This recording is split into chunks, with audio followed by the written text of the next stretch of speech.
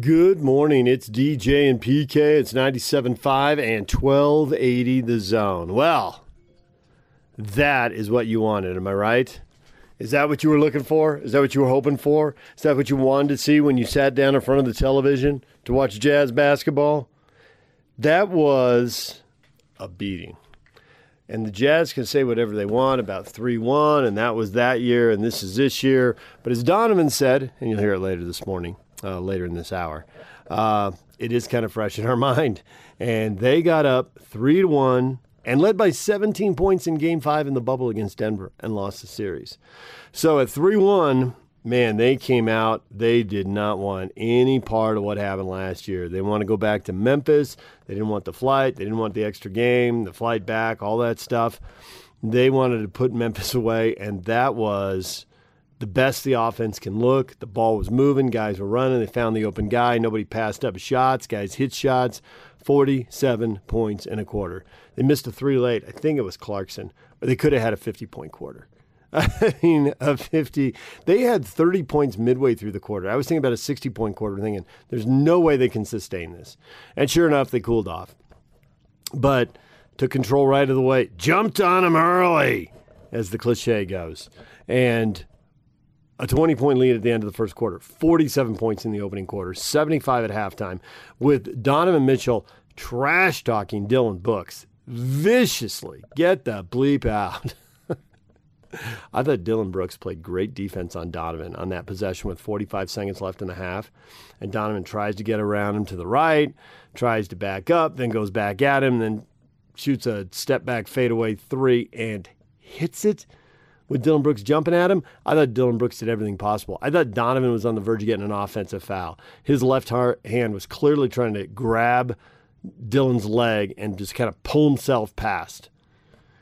And it didn't work, so he didn't get called because there's no advantage gained. And then he hits that shot. And then Brooks kind of shoves him in the back going down court. And Donovan just starts trash-talking him. Get the bleep out. And looking away and then looking back. And, man, there was venom in his eyes. Get the bleep out. And the fans are on their feet soaking up every second of it.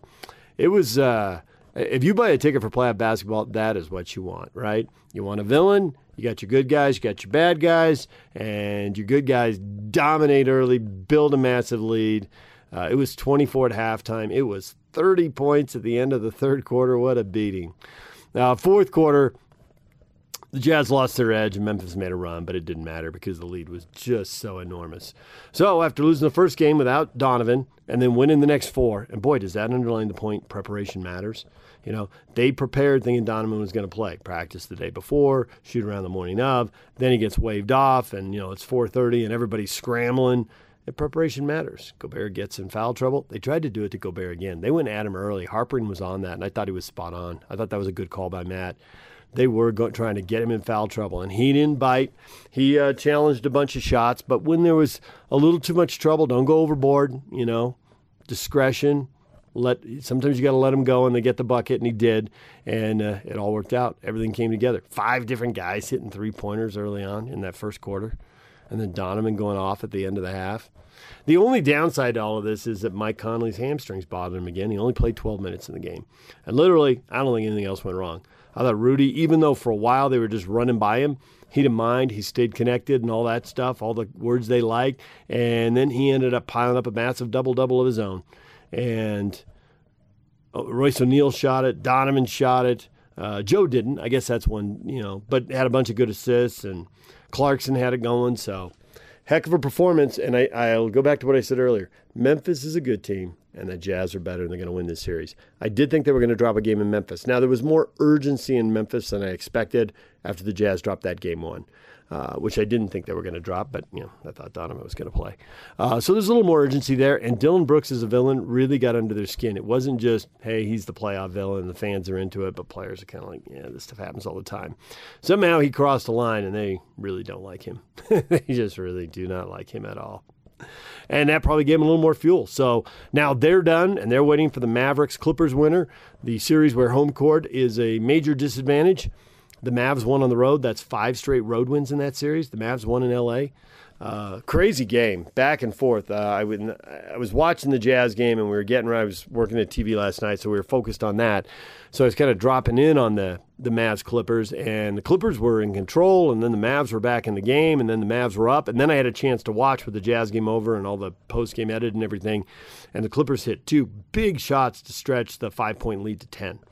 And they're up 101-91, and sure enough, the Clippers come right back, and they had their chances. They had a chance to take the lead. They had another possession with a chance to tie. Batum in traffic. I find it hard to believe that's the shot the Clippers wanted, but that was the one they got nonetheless. And then Kawhi with a contested corner 3, and they don't go. And so the Mavericks are up 3-2 going home. And, of course, Luka Doncic, I don't know what was going on with the shooting pain and the tingling, all that stuff, pinched nerve, whatever, but he looked great. 42 points, 14 assists. He looked outstanding. So they'll play Friday night, and if the Mavericks win, they'll come to Utah for Game 1 Sunday. And if the Clippers win, then it's back to LA for Game 7 Sunday, and the Jazz won't start until Tuesday. So that's what we're looking at there. All right, we're going to take a break. When we come back, we're going to hear from the Grizzlies and get their thoughts on this series and on the Jazz, and we will do that next. We'll hear from Ja Morant and Dylan Brooks next. Stay with us. Take the Zone with you wherever you go. Let's go. Download the all-new Zone Sports Network app on your phone and get live streaming of the Zone as well as podcast editions of every show. From Salt Lake to Shanghai, Provo to Portugal, or Ogden to Oslo, wherever you go, we'll tag along. Let's go. Download the new Zone app by searching Zone Sports Network wherever you shop for apps. It's the Zone Sports Network app from 97.5 1280 The Zone and the Zone Sports Network. Good morning, DJ and PK. It's 97.5 and 1280 The Zone. The Jazz have won the series 4-1, a big old blowout victory in Game 5. Now, where do the Grizzlies go from here? Good team, made it to the playoffs, got a bunch of guys who are 25 and younger. The arrow is up. They need to add some veterans, which, 4 years ago was the spot the Jazz were in. They need to add some three-point shooting, which 2 years ago was the spot the Jazz were in. They need to do those things, but there is definitely hope in Memphis. The rebuild looks like it's off to a good start, and now they got to add some more pieces. Well, the guy it's all built around, Ja Morant. Here he is at the podium after the Jazz eliminate the Grizzlies. Ja, I know this wasn't the result. We've heard a lot of the players say that all of y'all's message is that you guys will be back. Walking off that court for the season that you guys had, what's going through your mind, and are you already figuring out and planning in your head already about what you need to work on? A lot of, mixed emotions. Obviously, none of us like, losing. And we definitely, didn't want our season to, end the way it did. But we have a lot to be proud of. Our fight. We had a unbelievable season. We achieved one of our goals. We all just stayed positive. We all had the same message, like you said. We know what we got to do. Everybody hungry for more. We know this all season is very important. So we're gonna find a way to lock in, put the work in, and also, get together and, play and, work out together. Evan Barnes. Ja, you mentioned one of the goals of this season was getting to the playoffs, and you guys got to taste it. And now that it's over, what is that going to do for you guys more? If the bubble last year made you guys want to work, what is this postseason going to do for you guys, you think, just giving you more of that taste of kind of what to expect now for the future? It's really, the same thing as last year. We was right there. So we kind of, knew what it take to, get to the playoffs. So coming into this year, we was hungry, worked, and, we achieved that goal. So now it's more, go to the next step. Just got to, work even harder, continue to grow together and, get it done. We have a, very special group. So, we all positive. Future is bright. Drew Hill.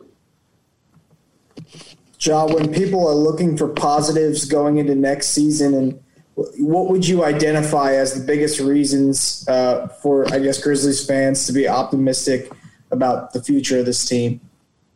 I feel like, throughout the series, our fight, to never give up no matter what's going on is, one of the biggest positives, we had in this playoffs. Obviously, everybody, know the talent we have. We had a lot of guys, step up throughout the season, when their name was called. So how deep our roster is, is a plus for us because, we have multiple guys who can do a lot of things on the floor. So I think, we just got to, like I said, continue to grow together. Kristen Peak. Hey, Ja. I saw you and your dad, T, kind of share a moment in the pregame, and you got a nice warm welcome here from the Utah fans. How much more comfortable did you feel about, seeing your dad sitting courtside and not having to worry about anybody bothering? And what was your reaction to the fans kind of giving you some love tonight? Me and my family, appreciate, the Utah fans tonight and, the organization, players, coaches, owners for, taking care of, us on this trip here. Obviously, I know I had a couple family members, who never sat courtside. So, they got to experience it, today. Obviously, everybody, knew what went on. But like, we've been saying before, it's not everybody. So for them, to show the love they did, on this trip, sits in a special place, in me and my family's heart. So we appreciate that. Josh Robbins. Ja, I know you're just 20 minutes removed from the final buzzer, but what are some of the areas individually that you're going to seek to improve on in the months ahead? Everything. Clayton Collier. Ja, it's one thing to have young talent, but it's another thing to have that culture on improvement and just people being so passionate about wanting to improve. Just how much more energizing is that for this team about where you guys can go when you have that kind of shared mentality?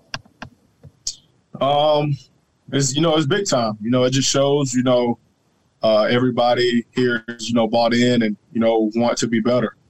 I feel like, we all, have that, never satisfied mentality. We all want to work. We all want to be better. And for, it to be everybody is a big plus. We just got to continue to, do what we've been doing, lock in, this all season. And, just be prepared, for next season. Time for one more. Christos? Hey, Ja, from your perspective, what are the aspects that you are most proud of about your team, about the effort for the whole season, and how important is to build on that season that you made as a team? Can you repeat that, please? Yeah. What are the aspects of your team that you are most proud of? Speaking about the effort, about the camaraderie, everything, and how important is to build on that season as a team? I'm just proud of our fight. We played, the team with the best record, in the league. Team who sat at the number one spot, in the West. And, no matter what was going on, we continue to fight, continue to play hard. We stayed together. And, that led us to, be in a position to, have an opportunity to, win games. And, I feel like, that's a big positive. Obviously, we're still working on, trying to play, a full 48 minutes. But, I think we all are starting to find, identity and letting, our defense, fuel our offense. And also just, everybody being bought in and everybody staying positive, no matter what happens. Shows, how quick, we can turn the page and, not let, one thing carry over to another. There is Ja Morant. Now here is the villain, public enemy number one, a guy who actually thought did some good things for Memphis and is part of their bright future. But no Jazz fan wants to hear that. He's public enemy number one. Here's Dillon Brooks. Dillon, I know this wasn't the result that you guys wanted. Coach Jenkins said that his message was just so how proud of he is of you guys. Just walking off that court, what has this season meant to you and just to go through it with this group of guys? It means the world. We fought through all kinds of stuff and, this year with, protocol with guys coming out of COVID, injuries all year. We stuck together and found a way to, complete our goal, and is that to, make the playoffs and, play hard and play together, during that time. And, we'll be back. I think the taste of the playoffs is on everybody's, mind. And, this offseason got to be a special offseason for every single one of, my teammates. Drew Hill. Dylan, you kind of already answered the question. Obviously, getting a taste of this makes you more hungry, I'm guessing. But what did you learn about playoff basketball? And having been a part of it now for 5 games, what did you learn about the playoffs versus the regular season? Adjustments. You're going against the same team potentially 7 times, and it's adjustments. It's so much detail, especially with this team. You can't make mistakes. Somehow you got to play, a perfect game and do every single thing that you got to do in the scout, even on your own. Understanding the player that you're about to guard, and that's what I think. I'm going to take, and I hope my teammates take the same approach with all this, because it's an amazing feeling to be in this position in the playoffs, because you're at the highest level, and we got to go against the best team in the NBA. So we just got to be hungry and just use this as motivation to work on your game. Because the playoffs is going to show you what you need to work on. Because you're playing, like I said, you're playing the same team. Potentially 7 times to get to home, man. They get to, find your weaknesses, see what you're made of. And, guys, got to rewatch this and know exactly, what they need to work on this season. This off season. Evan Barnes.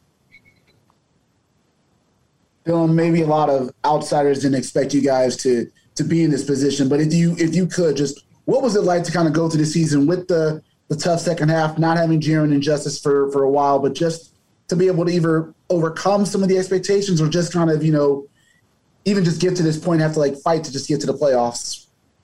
Yeah, that's what we're built. That's how we're built. We hit adversity and we hit it hard. And, other guys had to step up, and that's growth in itself. And, we fight it head on, and, we find a way every single night to battle. I don't see a lot of teams, playing as hard as us. And, that's contagious throughout our team. And, we hold a standard to where if you come on the floor, you got to play just as hard. And, we'll be back. Sean Coleman.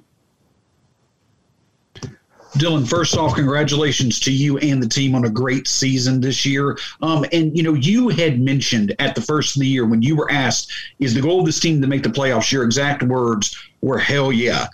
And y'all it obviously met that goal. But can you just talk about how playing with each other and, there's the enjoyment that y'all have of playing with each other allows for everybody on this team to, see what's expected of them and the team itself, how everybody has developed for a positive. And obviously, it's been such a special season for everybody. Yeah, everybody got better throughout the year. Growth, and then honestly understanding, what you need to work on for next year. I feel like we got a lot of pros on our team who approach the game at a different level. And that's what the offseason is for. And, we play an unselfish basketball where we get everyone involved. And, that makes everyone want to play and want to play hard and play for each other. It's clear cut. We compete, we play together, and, we love each other on that court. And, we would do anything, for each other, on that court. We have time for one more. Terry Davis. Hey, what's up, BB? Good. Hey, man, you guys had a successful season, had some great building blocks. What can you take from this season to have an even more successful season for next year? Our defense got tested. We got to keep guys in front. Our rotation is going to be better. And, you know, when the going gets tough, you got to find a way to, you know, make shots. That's the main thing. You know, we got to see how we, you know, match up against, you know, the number one seed. And, you know, we gave them, you know, every single fight, you know, that we could. You know, our defense got tested. You know, we could have played with the pass a little better during this series. And then, you know, guys just got to watch the film and, you know, make their weaknesses their strengths. So when we come back, you know, we're going to be that unstoppable team. There is Dylan Brooks, Public Enemy #1. When we come back, the Best of the Jazz post-game show. You hear from Donovan Mitchell, Rudy Gobert, Quinn Snyder. That's all coming up next. Take the Zone with you wherever you go. Let's go. Download the all-new Zone Sports Network app on your phone and get live streaming of the Zone as well as podcast editions of every show. From Salt Lake to Shanghai, Provo to Portugal, or Ogden to Oslo, wherever you go, we'll tag along. Let's go.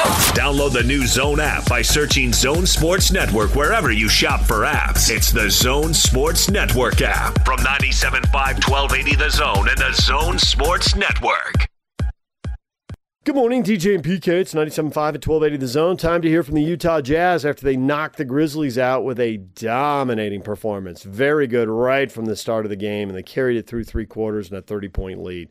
Very impressive. Here is the best of the postgame show. It's your Jazz recap here on DJ and PK on 97.5 and 1280 The Zone. The Jazz are moving on. They dispatch of the Grizzlies in 5 games. They win last night 126-110 in dominating fashion. They were led by Donovan Mitchell at 30 points, 10 assists, and 6 rebounds.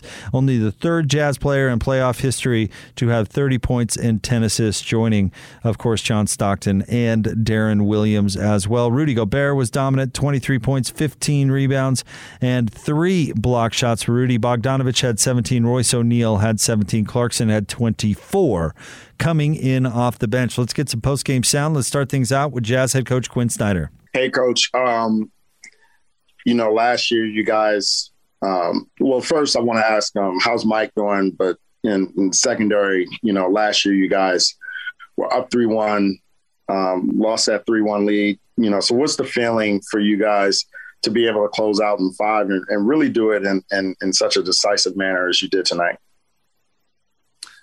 Well, I think it shows that last year's last year and this year's this year. Game 3 is game 3, game 5 is game 5.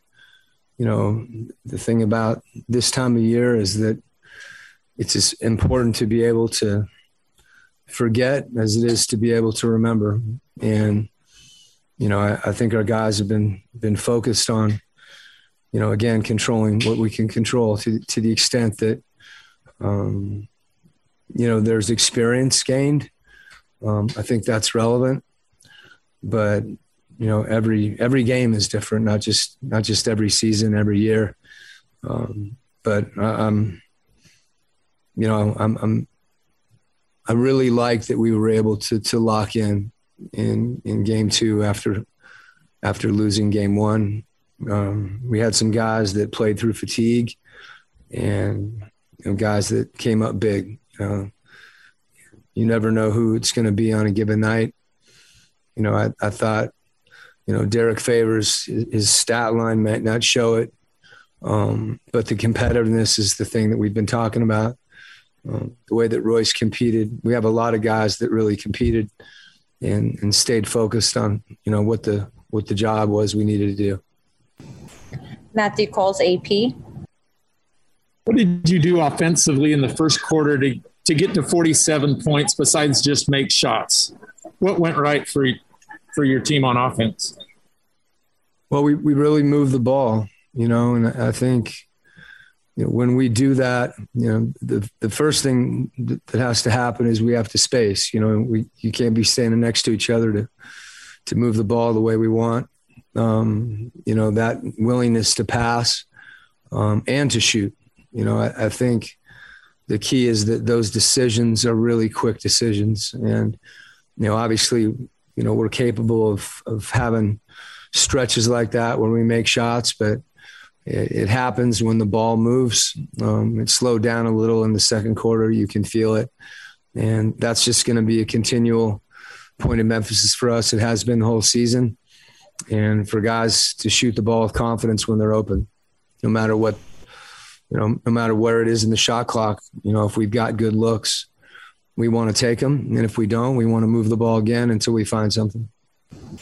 Eric Walden, Salt Lake Tribune. Quinn, how important was it to kind of get out to the fast start that you guys had to kind of, obviously when the shots started going down early and you guys were able to kind of put the pedal down, and get out to a huge lead, whereas, in previous games, it's kind of been a little more of a back and forth kind of affair. Yeah, well, Memphis is a really, really good team, and they don't make it easy on you. They're big. They're obviously well coached. They're excellent in the half court, and the key for us to be able to try to generate some of those looks is to get stopped. So that's the first order of business, is us defending and defensive rebounding. And if we can do that, you get out, and there's no question you see the ball go in the basket, and it does give you a lift. I think, for us, something we've talked about all year is maintaining our focus and our execution defensively when the ball's not going in. And that's the case at times too, but it certainly feels better when it goes in. Ben Anderson, KSLSports.com. Quinn, what did you see from your guards after Mike went down? Well, I thought we were very conscious of, fatigue in certain guys. Tried to adjust rotations a little bit and use timeouts to do the best we could, keeping guys fresh. I thought the ability to throw the ball ahead and have other guys, not have to bring the ball up the court or, be able to make plays. But I also thought, Donovan made really good decisions. Joe really steadied us. I know, his shot didn't go down, but, without him, those stretches become difficult. Additionally, I thought JC really picked his spots, obviously made some buckets, but also got in the lane and broke the defense down. And that, that was what we were trying to do is to continue to attack, and not get knocked back and let the game slow down regardless of who was in the game. We have time for one last question. Andy Larson, Salt Lake Tribune. Quinn, what can you tell us about what happened with Mike Conley? You'll get evaluated after the game and over the course of the next 24 hours, and we'll be able to tell you more then. There's Jazz head coach Quinn Snyder. Let's now move on to the players. Let's start off with Donovan Mitchell. Donovan, how important was it for you after last year being down 3-1 to get off to such a great start and score 47 points in the first quarter? I think setting the tone was huge. I think we did that as a unit on both ends of the floor. And understanding that you can't give a team like that life. You saw it at the end of the game. You give them some glimmer of hope, and then they come out there and start making shots. So we just wanted to try and take that from them early. I think we did a good job of that. And, having last year be so fresh, I hate to keep harping on it, but it is what it is. Having it so fresh, I think definitely helped. And we're going to have to continue to have the same level of effort and intensity every game throughout these playoffs. And, tonight was good, but we did what we were supposed to do. And we got to go out there and take care of business the next round. Eric Walden, Salt Lake Tribune. Don, you guys get off to that great start, as you mentioned, on both ends. Mike goes out early in the second quarter. Kind of what was the focus? How did things shift at that point to kind of making sure that even with him out, you're able to kind of keep things going and keep that momentum going? I think the biggest thing is just continue to stay locked in mentally. I think we're all on the same page, on the same wave. And I think that was what really helps. When you obviously have Mike, a guy who's creating and getting the paint go down, it can kind of rattle you, but we were able to stay locked in, and, everybody stepped up and did what we were supposed to do. And that's what championship teams do. And that's what our goal is, to win a championship. And we got to be able to stay ready, regardless of who's out there, regardless of what happens and in the moment. Tony Jones, The Athletic. Donovan, was it important for you guys to lock in and finish this without an extra game or two in order to try to get some significant rest and try to heal up and just try to prepare for the next series? Yeah, for sure. I think, just the travel, going back to Memphis, playing that game, coming back home, like that's a 3-hour flight there, playing the game, 3-hour flight back. Like that's a lot on your body, so if you can eliminate those factors when you're getting ready for the next round, I think it's huge.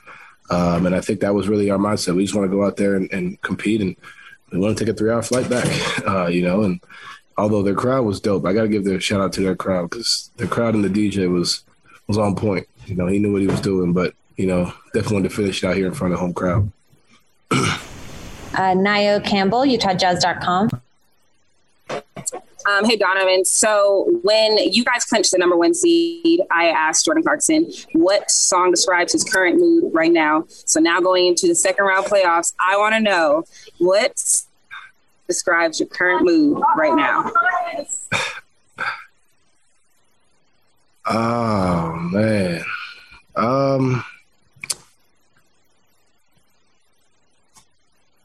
I don't know. I mean,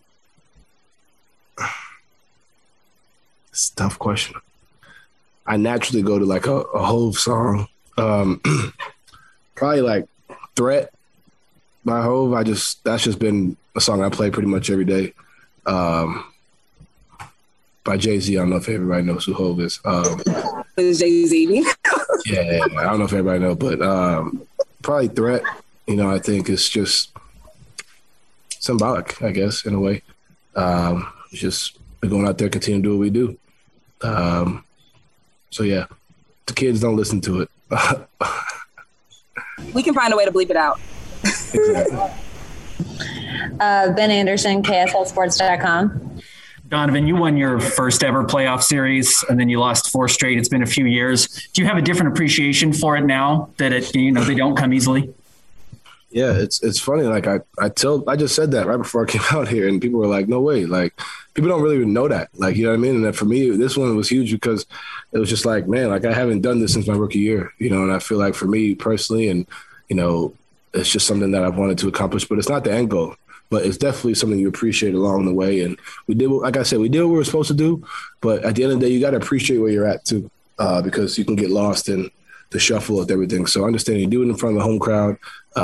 It's big time, but the job's not done, and we got to continue to go out there and fight. But for me personally, I think it's a moment that I'll enjoy for the night, and then get ready to play whoever it is next round. Nick Friedel, ESPN. Donovan, to follow up on that and what you touched on at the beginning, do you feel like you guys exercised some demons tonight because of the way that series against Denver ended last season? Yeah, I think, if you look at the way we competed, throughout every quarter, I'll go back to the Denver series. We did that for the first 2.5 quarters. Jokic came out on fire to start the game. We weathered that storm. We were doing our thing, went up 15. Jamal wasn't really scoring. And then we kind of let up, and we got to a point a little bit today where we kind of let up and then we locked back in. But, that was pretty much the mindset every quarter, taking it step by step and, understanding that even though it's a 30-point lead, we still have habits. We still have things we need to focus on and get better at, and understanding that, like I said, having that be so fresh in our brain, and having that hurt still there, I think definitely helped with tonight. But it just shows the poise that we have as a team, as a unit. We came out with the right mindset, and we got to continue to do that. Christos Saltas, Sport DNA out of Greece. Hello, Donovan. Congratulations on your advance to West semis. What are the improvements that you made as a team from game 2 to game 4 to game 5, and what are the takeaways from that series from your perspective? I think we did, we made some good adjustments on Ja. At the end of the day, he's averaged like 26 this series, but like he's tough. Dylan Brooks is tough, and I think that making it tougher on them, being able to shift, staying locked in, and staying on the boards, getting rebounds, picking them apart on offense, I think was huge. Game 1, they kind of were out there just moving freely, kind of doing what they do, and I think we locked back in and understood there was going to be adjustments. Understand it's a 7-game series, and we got to go out there and play them again and again. And I think the adjustments that we made were important and impactful. And I think that's the biggest thing, is making it tougher on those guys to see the reads and to score. Corey Harrison, Out of Bounds. Hey, Donovan, how you doing, man? How you doing? Great. So such an interesting season for your team. What is the energy surrounding going into the next round? Well, this game is over. The series is over, and we didn't come this far to just win one series and kind of be like, oh, we didn't lose 3-1, we're 4-1 like we did last year. At the end of the day, we come out here and it's just one series, and we got to go out there and do it again and again and again. So for us, it's understand that, like I said, savor the moment, enjoy it, because it's been 3 years. But also at the same time, we have a job to do. So it's going out there, watching film, getting locked in, mentally and physically ready, and getting rested and getting ready to go. All right, we have time for one more. Sarah Todd, Deseret News. Donna, hope I'm not putting you on the spot. Are you under the weather? Yeah, I had these allergies are kicking my butt, man. I was up every hour on the hour last night. Probably the worst sleep I've had in my life, but such is life. It happens. But I'll be fine. Donovan Mitchell, 30 points, 10 assists, 6 rebounds. Monster game for Donovan. 11 of 16 from the field, 5 of 8 from 3. Let's move on and now hear from Rudy Gobert. Rudy, can you just start off by speaking to what it means to you guys to kind of get this series out of the way, kind of prove some of the doubters wrong, move on to the second round, which you guys are doing for the first time in 3 years? First of all, I think Memphis is a very tough team. They gave us a fight every single night. They have a lot of talent, and I think it was, a great first round for us. Every game was a battle, and we definitely got better by facing this team. So, just want to, give them a little shout out. But yeah, the daughters. There's always going to be doubters, but we know where we want to be as a team, and we know the work that we've put in, and we know that we only going to keep getting better. So as long as we keep doing that, people are going to always have opinions, but the core is the core, and we play the right way as a team. We're going to be in a position to be successful every night. Maxime Lagorge, the free agent. Hi, Rudy. Through this series, you play more and more with Donovan. So can you explain us how your connection with Donovan increase and the lead you take you two in the play? Donovan has been he's got better every single year since he's got here. And, obviously having him back, was key and was huge for us because of the way he's been playing. And, I just think that, it's fun. It's fun to play with Donovan. It's fun to play with Mike. Having guys that, work so hard and want to win is how you build a championship, identity. And, I think he has that. As we saw tonight, he's getting better. He's getting better every single year. So it's fun to be a part of, and I'm excited of what's gonna happen next. Matthew Coles, AP. You talked about improving every game over the series. Specifically, what did you do well in the first quarter to grab that big lead? We attacked the rim, we shared the ball, and we played defense.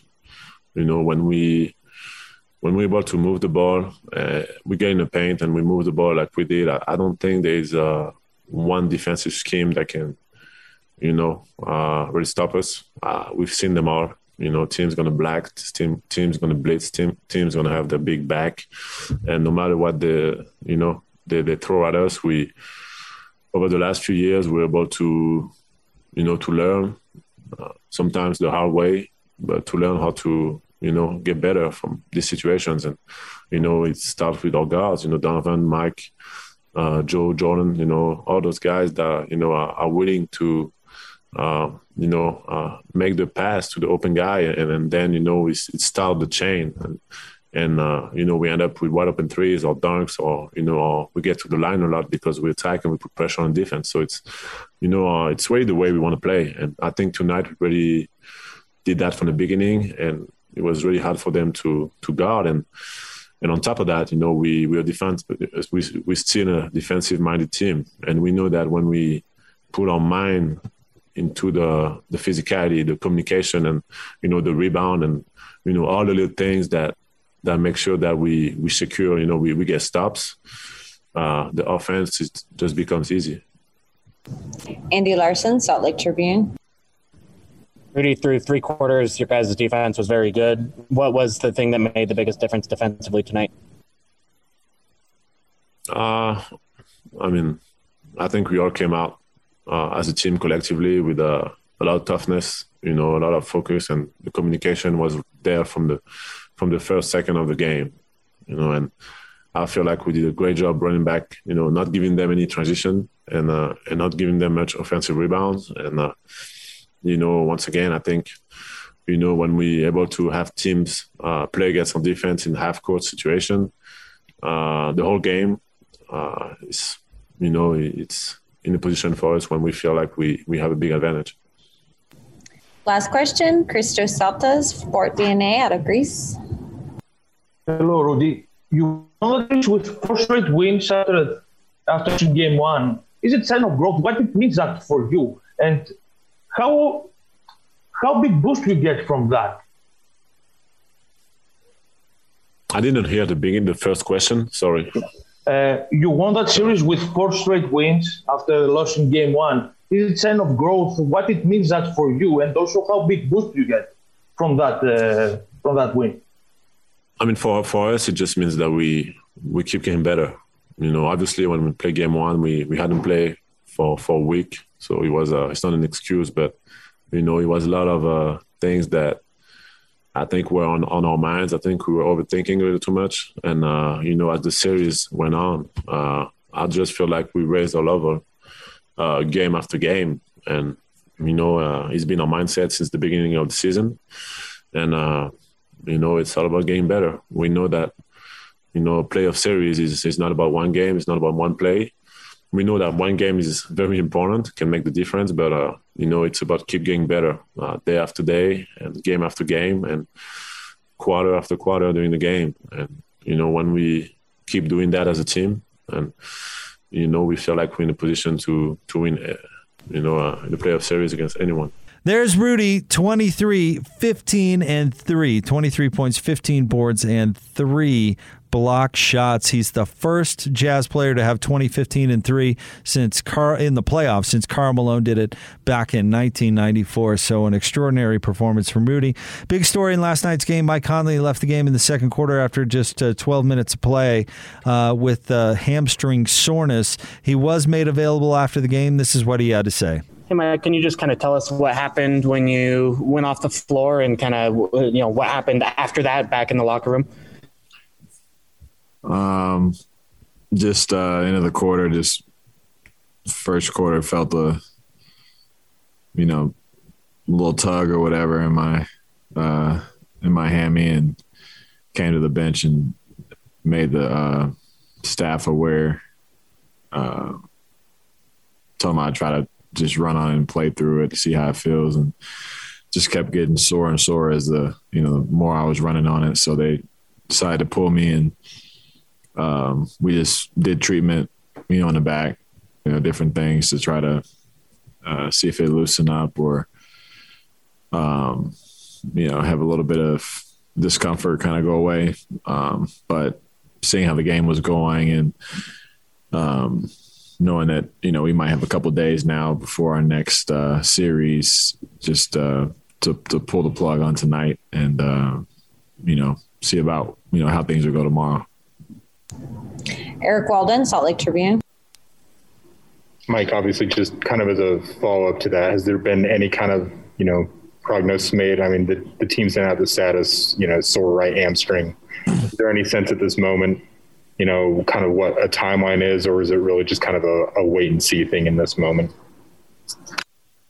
Yeah, there's no definitive diagnosis right now. I think that we'll wait tomorrow and, reassess and see where we're at and go from there. Obviously it's the playoffs. So my mindset is, I'm going to be ready to play. So that's the kind of, visual I've put in front of myself that I'm going to be ready. So, but at the same time, we're going to just see what happens in the next few days and be smart about how we approach it going into this next series. Alex Behar, Salt Lake Tribune. Mike, with the hamstring, obviously you've missed a couple stretches here in this season. Just how concerned are you about it right now? Frustrated, frustrated for sure. It's something that I've worked tirelessly, I guess that's the word, kind of night and day on, and, put a lot of effort into it, showing up early, staying late, strengthening, running, conditioning, everything. And it's just one of those things you can't really, you don't know when it'll happen or why it happens. It just does. And for me, it's, it's never been a true hamstring pull where it just knocks you out. It's just like, a small tweak that's just enough to cause discomfort and, worry some folks. So that's the frustrating part. Nick Friedel, ESPN. Like a couple quick ones. First, just for clarification, are you going to get an MRI tomorrow? Yeah, we'll get one in the morning. And as far as getting past this series, being up 3-1, given the cloud that hung over you guys after that Denver series, you feel like it boosts the psyche of the group, given the way you closed everything down tonight? Well, yeah, I think, we obviously knew and felt, kind of like the underlying pressure of being up 3-1 again. And, but at the same time, we also know that this team is different. This team has grown a lot since then. We learned a lot from that, and those growing pains are necessary to if you want to win a championship, you're gonna have to go through that kind of, those years where you have situations like that. And hopefully that was our lesson learned. And we came out tonight, really locked in. You could tell from the first, possession how we were going to come out and play. And it was beautiful to be a part of a win like that, especially given the circumstances.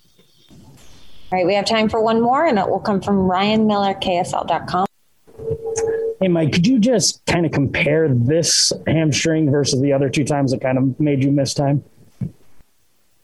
It feels less than the last one, and that previous one felt less than the one before that. So I feel like I'll be fine eventually, and hopefully that'll be, game one of second round. But I can't say for sure right now. Obviously we'll reassess tomorrow, but my mindset is set on playing and being ready to go. So I'm going to do whatever I can to do that.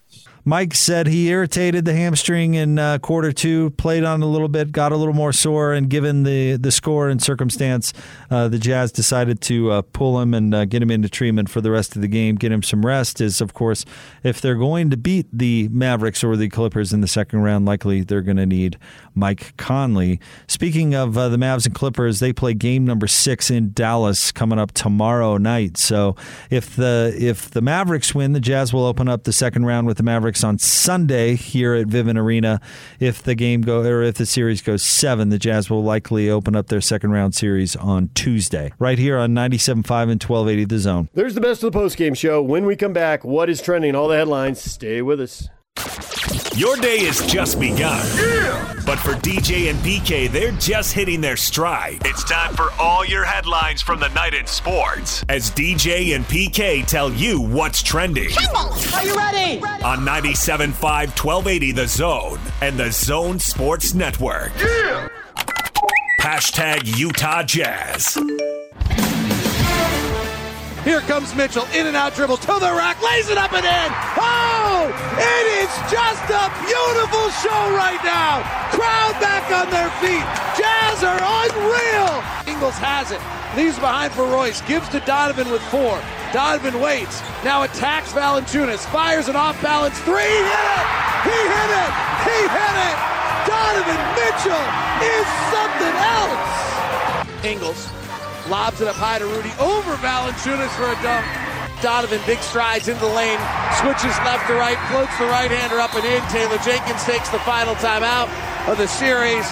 The white flag will come up, and the Jazz lead by 20 with 2:47 left.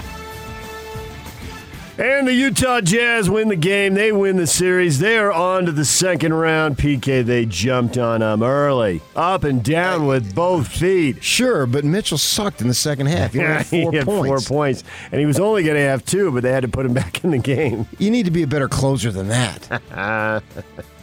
Way to find the negative.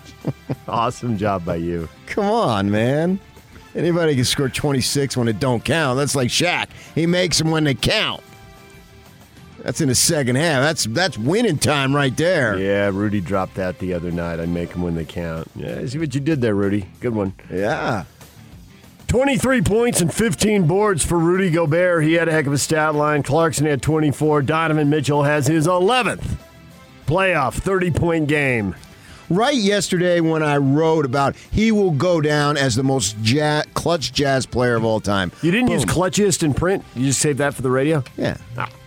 Well, that's journalism. This is nonsense. 2 different things. So you could do some nonsense in a column. No, I got my standards, so we screw around here. But yeah, man, this guy, he's something. There's just no doubt about it. I'm saying, hey, Mitchell, let me be the first to say, you got a snowball's chance to get out of the second round, buddy. That's it. Ditch some negativity, people, because it clearly motivates them. Yeah, obviously, we need a Dylan Brooks. Either the Mavs man, or the, Dylan Brooks. Is there a trade deadline in Clippers. the playoffs? Can we rework this? Dylan Brooks needs to be within 10 feet of Donovan Mitchell at all times. Create another one. Hardaway or whoever it might be. Beverly can get under your skin if the Clippers win the next 2, or as I say, Hardaway or somebody else. We'll figure it out. There'll man. never be another Dylan Brooks. He's done something really special. No, the headbutt, the kidney punches, or whatever he said under his breath running down court when he shoved Mitchell. We'll get it going here. We'll get an enemy over there. That was fantastic first half, man. It'll be a weak. What? Not comparison. What's the word I'm looking for? It'll be like a cheap knockoff. There'll never be another Dylan Poor Brooks. man's Dylan Brooks. Yeah, poor man's Dylan Brooks. I think you're overestimating Dylan Brooks. I think you're underestimating the type of grudge or insightfulness that doesn't even necessarily exist that these guys can create. There you go. They can take the smallest slight and turn that molehill into a mountain. 47 points in the first quarter, 75 at halftime. The Jazz had a 24-point lead, and it went down to 15, but then they pushed it back to 30 at the end of the quarter. Yeah, I guess the only negative is the hammy of Conley. That is the negative, right? Sore right hamstring, only played 12 minutes. MRI today determined the severity of whatever is going on in his hamstring. Jazz won't play again until Sunday at the earliest. It might be Tuesday, but it might be a little longer for Mike Conley. We'll have to see. We've seen this before. Well, what I'm really hoping is in game 1, he thinks he can go, but the team says no. And they lose. Yeah. But it makes everyone furious, and they rip off 4 in a row. Yeah. That's a great strategy. If it works again. Whoever decided to sit out Mitchell, hats off to you, man. Good call. You accidentally did a really good thing. Yeah, the Dylan Brooks of the world got won him a game healthier. Thought they had something going. And he plays with an edge and phenomenal young ball player. So now, after that 4-1 victory, they wait to see who wins, Clippers or Mavericks. Let's get to the rest of the NBA playoff action. Hashtag NBA. Simmons with it to Harris. Fakes on Gafford. Drives it. Runner with the right hand and in. And that'll do it. The Sixers are leading by 21. Trae Young in the middle. Trae gets the pick. Fires a long three. And he makes it. Trae hits the long three from way downtown. Into the backcourt. It's run down by Hardaway. 2-on-1. Up top for Doncic. One times it home off the board. And a timeout by Ty Lue. Doncic with 2:20 remaining. Backs up against man as they spread the floor. Shot clock at 6. Right corner Porzingis for 3. Good! He knocked it down. And a timeout by Ty Lue. 4 playoff games last night. Everybody who had a chance to close out ended their series, got it done. The Mavericks, and that's the last highlight you heard right there, were the Mavericks, who were 2-2 with the Clippers. They went on the road, 105-100. Road teams won 5 in a row in that series. Dallas will go home with a chance to close it out. Big hoops down the stretch there, PK. They stretched the lead to 10 with like 2:15 to go, and then the Clippers came roaring back, had the ball and a chance to take the lead with about 15 seconds to go, and had the ball and a chance to tie on the ensuing possession, and didn't get a bucket either time. No, they did not. It was right there for the taking. Was Nick Batum in traffic in the paint the shot you wanted? It wasn't bad. And they had tips. So, I mean, he's not the star of the team. I get it, but he's pretty long himself. They had the momentum, obviously, at that point. Yep. And they didn't play well the whole game from start to finish. It wasn't very consistent by the Clippers at all. No, they had a run and took the lead there for a while, and then Dallas roared right back. Doncic was awesome. Porzingis hits a huge 3. They gave him a little cushion that they ended up. I thought that was it, but it wasn't it. So this whole series has been unpredictable. So I'm not going to predict anything now. Game 6 Friday night. It'll be the only game Friday night. So you can focus on that as the Jazz wait for the winner of that series. That game's going to tip off 7 o'clock Friday night. As for the other games in the East, the Sixers were up 3-1. They didn't have Embiid. He's got a small meniscus tear. They're listing him as day-to-day. They didn't have him. They didn't need him. Sixers, close game at halftime. Sixers open up a lead in the third quarter and then blow it open in the fourth quarter. And Tobias Harris goes for 28, and the Wizards are sent packing 129-112.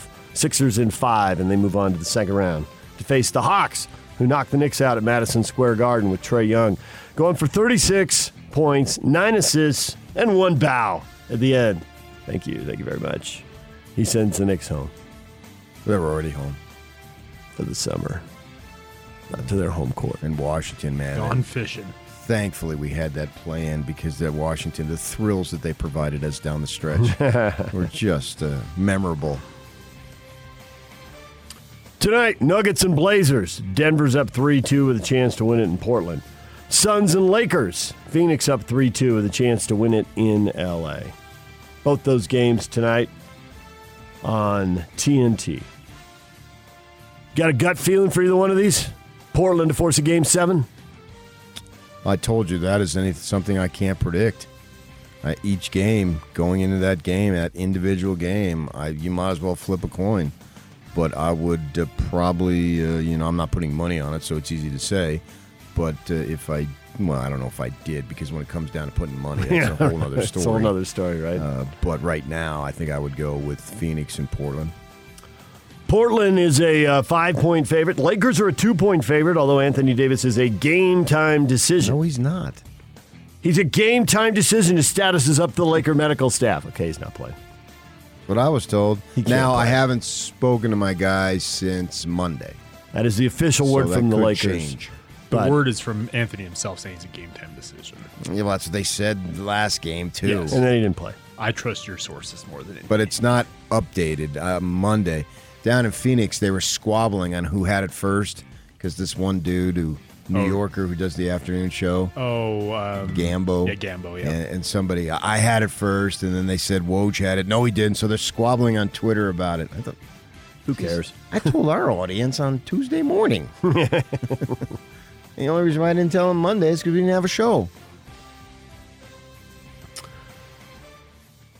6 o'clock for the Nuggets and Blazers, 8:30 for the Suns and Lakers. DJ and PK. Hashtag college basketball. Mike Krzyzewski, it's all over almost here. One more year and then he's stepping down, PK. But thank you, Ron. He's in his mid-70s, so. Yeah, I think he's 74, isn't he? Yeah, he'll be 75 when he's done, right? Is that what it'll be? Yeah, his birthday's in February. Yeah, it's time. I mean, the program was slipping, which is traditional in these circumstances. As the legend plays out the string, the program isn't near as good. Coming off a 13-11 season. Yeah, and it was bizarre last year, but it was bizarre for everybody. Yeah. So, and the slipping... He was Elite Eight in 2018 and 2019, and they didn't have a tournament in 2020. But he lost 5 conference games, which was unusual. But last year they slipped. And so, I mean, I don't know what else to tell you. I mean, 13-11 is not Duke-ish. But it was a weird season. So, I mean, he'll go down, obviously. You can make a case for him as the greatest college basketball coach of all time. If you want to go John Wooden or whomever, that's your call. But he's got to be right in the discussion. I mean, what a phenomenal program he had for so many years. There's no doubt about it. So he's gone 6 years without winning an NCAA title, which is tied for the longest stretch he's had since he won his first title. Yeah. So I mean, for them, Elite Eights are nice, but that's not what they're playing. No.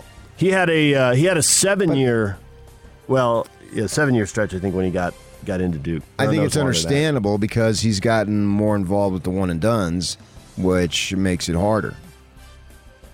But once you go in, you have to be all in on that for those programs. I mean, you can have a middling program and a guy here or there goes, but when you have these elite guys and you have multiples, it's like every year is the first year.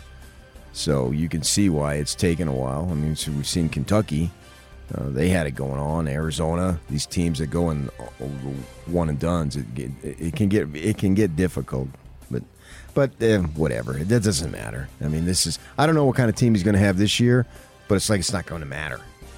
He's going to have a decent team. He'll take the victory lap. Yeah, and then Schreier will take over, and then they'll start anew, and it'll be an emotional thing there. And when we get to the whenever that last home game is, or late February, early March, and it'll be something because he has just been a phenomenal basketball coach for so long. What a program. DJ and PK. Hashtag NFL. I've got nothing to update Rob on that situation, and you guys all know how we feel about it. Do you expect him to be here? It is mandatory. Yeah, I don't know. We'll see come Tuesday. Matt LaFleur right there. No update on Aaron Rodgers and no promises he'll be showing up when it's mandatory. So updates, PK, every hour on the hour until Tuesday. The national media will keep us updated on Aaron Rodgers' status.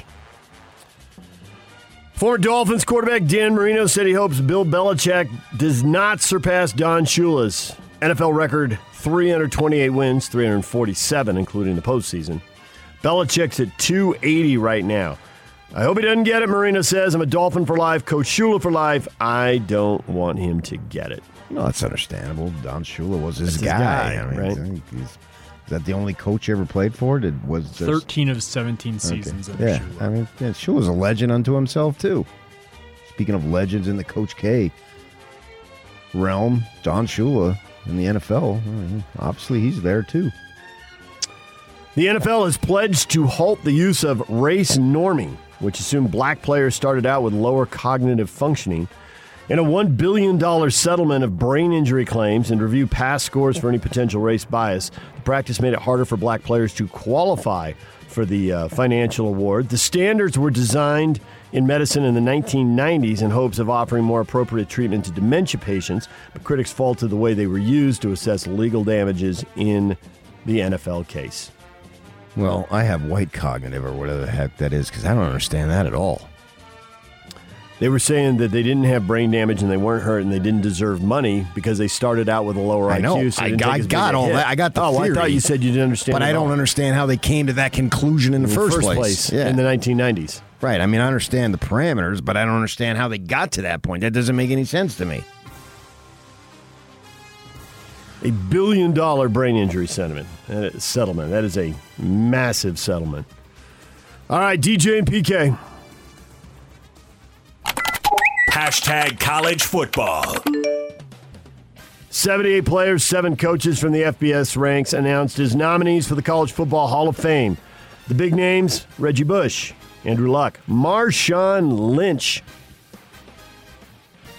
Michael Crabtree, Sean Alexander, former Miami coach Larry Coker, and BYU's own Nick Iyer. Played in the late 70s, 77 to 1980. Don't know who that is. Don't either. Lyman? All-American lineman, protected Wilson, Jim McMahon, and Steve Young at different points. He protected them? All right. You guys, Blindside they called him All-State.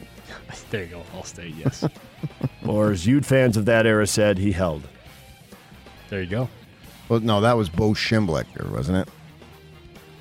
Didn't he say they got a bunch of old men who held? Oh, did he? Good when line. they played. And then they played in that Holiday Bowl in '84. Yeah. And then I remember Lavelle Edwards talking about it.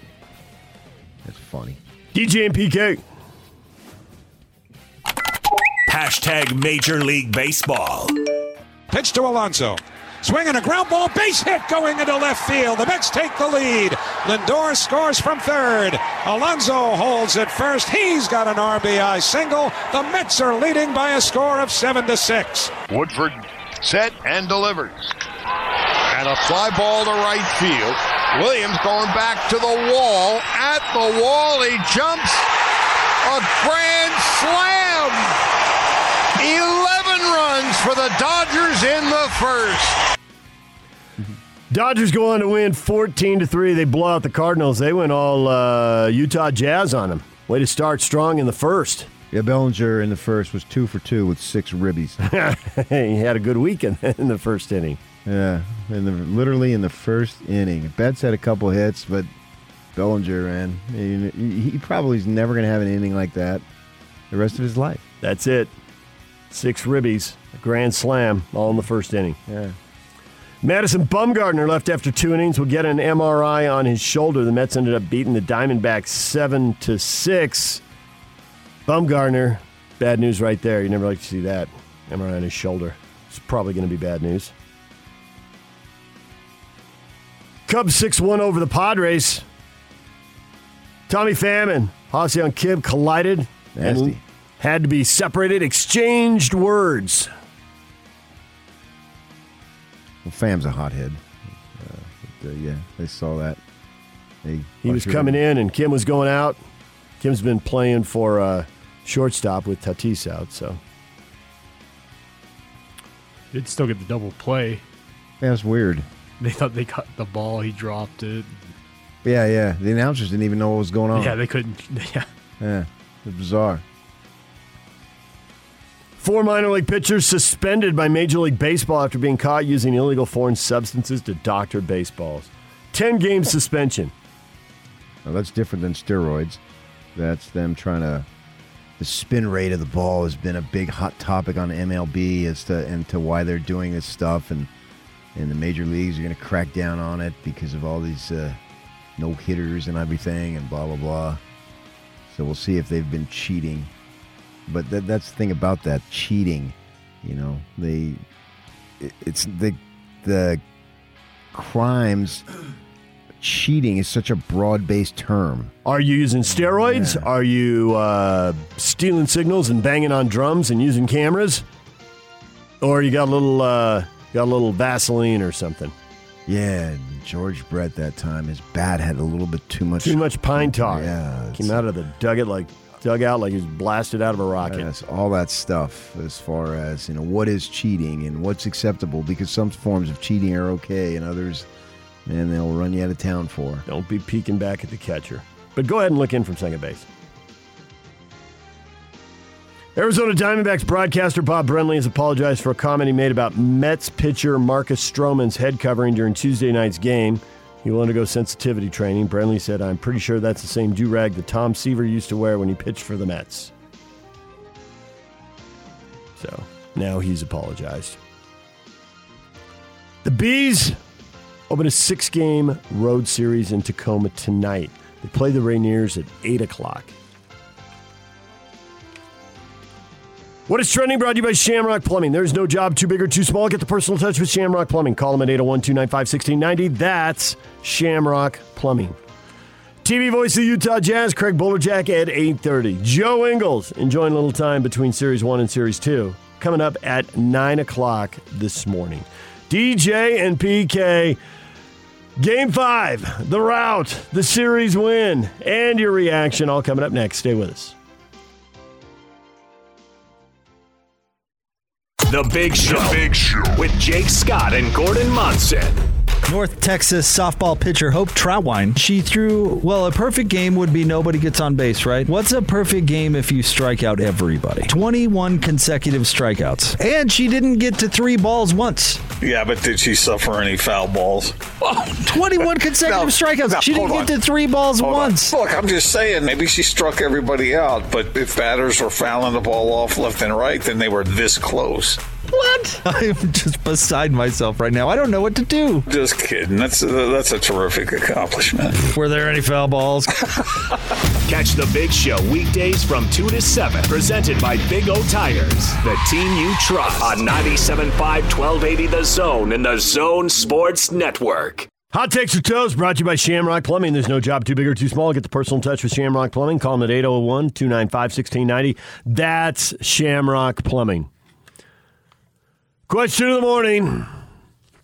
Was the Game 5 blowout and the 4-1 series win good enough for you? It was great enough for me. It was fabulous enough. It had everything that I'd want as a Jazz fan. They defended. They jumped on him early. The ball was moving. They were running. And Mitchell was determined not just to beat you, but to kill you. I mean, he was just toying with them. Those threes at the end of the first half, he could have gotten a better shot, but he wanted to just drop the dagger or bury it or whatever you're supposed to do with it, because those threes that he was shooting contested and waiting and dropping back and a step back, that's like going in a slam dunk and just rising above all 5 people. I mean, those shots are unheard of, and he was making them. That was just at home, place going berserk. Yeah, there's only like a couple of things that you can take from the series and say, and that's Conley's the hammy, we'll have to see, and Joe couldn't buy a bucket. But that's great news that Joe couldn't buy a bucket, because Joe's a proven shooter, and we'll have him on a couple hours, an hour and a half, and he'll talk about that, which just means he's going to make shots in the next series then. Because we saw with Clarkson, he couldn't buy threes or whatnot or whatever, and that's good. I want them to suck shooting when they win. Because the law of numbers will There it is. out. I was waiting for that. Thank you for that, PK. Well done. And watch, Joe will be hitting some buckets in the second series that they weren't dropping for him in the first series. So offensively, in terms of scoring anyway, offensively, he was a non-factor. Now, 28 minutes, 4 assists, 4 boards. So he was helping in other ways, and Quinn Snyder pointed that out. And I think it was a little to boost his confidence, too, when he said that. So that's about it. Everything else was just super, super positive. It's exactly what you wanted out of this series. You wanted a tad bit of adversity, not a whole lot, but just a little to give you some edge. And Brooks with his physical play and doing his thing. But, I mean, hey, Dylan Brooks is a villain. But at the same time, they're wildly outmanned. So he's trying to do stuff to get his team going.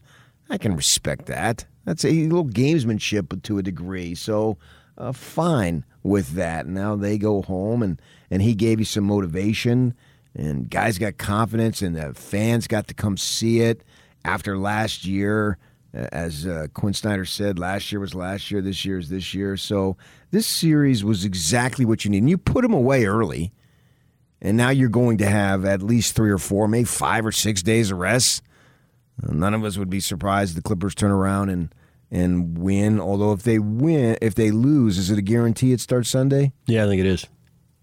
Okay, so if that series ends tomorrow. I think if it ends Friday, then they're playing Sunday. That's what. Well, wait a second. You think? They haven't announced it, but they're not going to not have a TV game on Sunday for the networks. So it's a high probability, just literally not guaranteed. Right. Correct. I have not heard anything official from the league that will be a game. I can't believe that they'll shut it down on a Sunday, which is the day most people watch the most TV. there will be a game available for a network to make money off of. I watch a lot of TV on Sunday. I just turn it off now at 10:30 Sunday nights. Yeah, for now.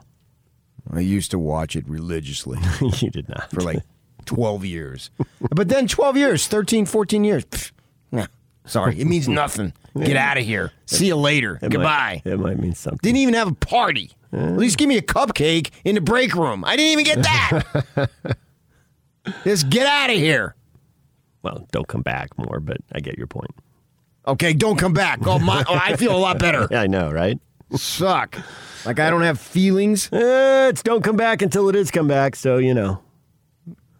Okay. Don't uncount your eggs that haven't hatched yet, or whatever that would be in reverse. Muhammad Ali, PK, who has the greatest comeback? Jeez. Magic? Well, it depends on which comeback you're talking about. I could see your comeback being better than the Wizards' comeback, but it isn't going to be better than the second Bulls to repeat. So you might split with Jordan on comebacks. Well, I'd go one and one. You can Jordan. top that Wizards deal. You largely, as you like to say, you're a man of the people, and you have largely captured everything that was posted on Facebook by the fans. I mean, the very first post, Tony, great win, great series. Now we need Conley healthy and ready to play in the next round. So it's what you said. The negative is clear and it's obvious. What is Mike Conley's health? There are some people later on who do comment about Joe's shooting percentage.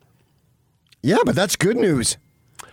Yeah, it depends on how you look at it, and people, and it's one of the reasons you hate numbers, is that people take the numbers, they don't tell the whole story, they tell the part of the story that supports what they believe. Well, the people will say, Joe, this always happens to Joe in the playoffs. You know, he shot this against that team or this against that team. He had a series against Houston where he shot 28%. That one series he always talks about where they made him go right and he was terrible. And then he worked on his right hand. Yeah, like 3 years ago. Yeah. And then he had the last couple of years, he shot 35% from three. But if you go back further, you find out where he shot in series, he shot 45, 46%. Yeah, what from about three. the OKC series? That's the series he shot 46.7% from three. So when you add it all up for his entire career, and he's now played a pretty good number of playoff games. He's at let's see, what is he, 39 now? So the next game, yeah. So 39 playoff games now, which is, that's like half a regular season worth of games. It's a pretty good sample size. He's shooting 38% from three. Well, during this time off, he'll get him some extra shots, and he'll be fine. Yeah.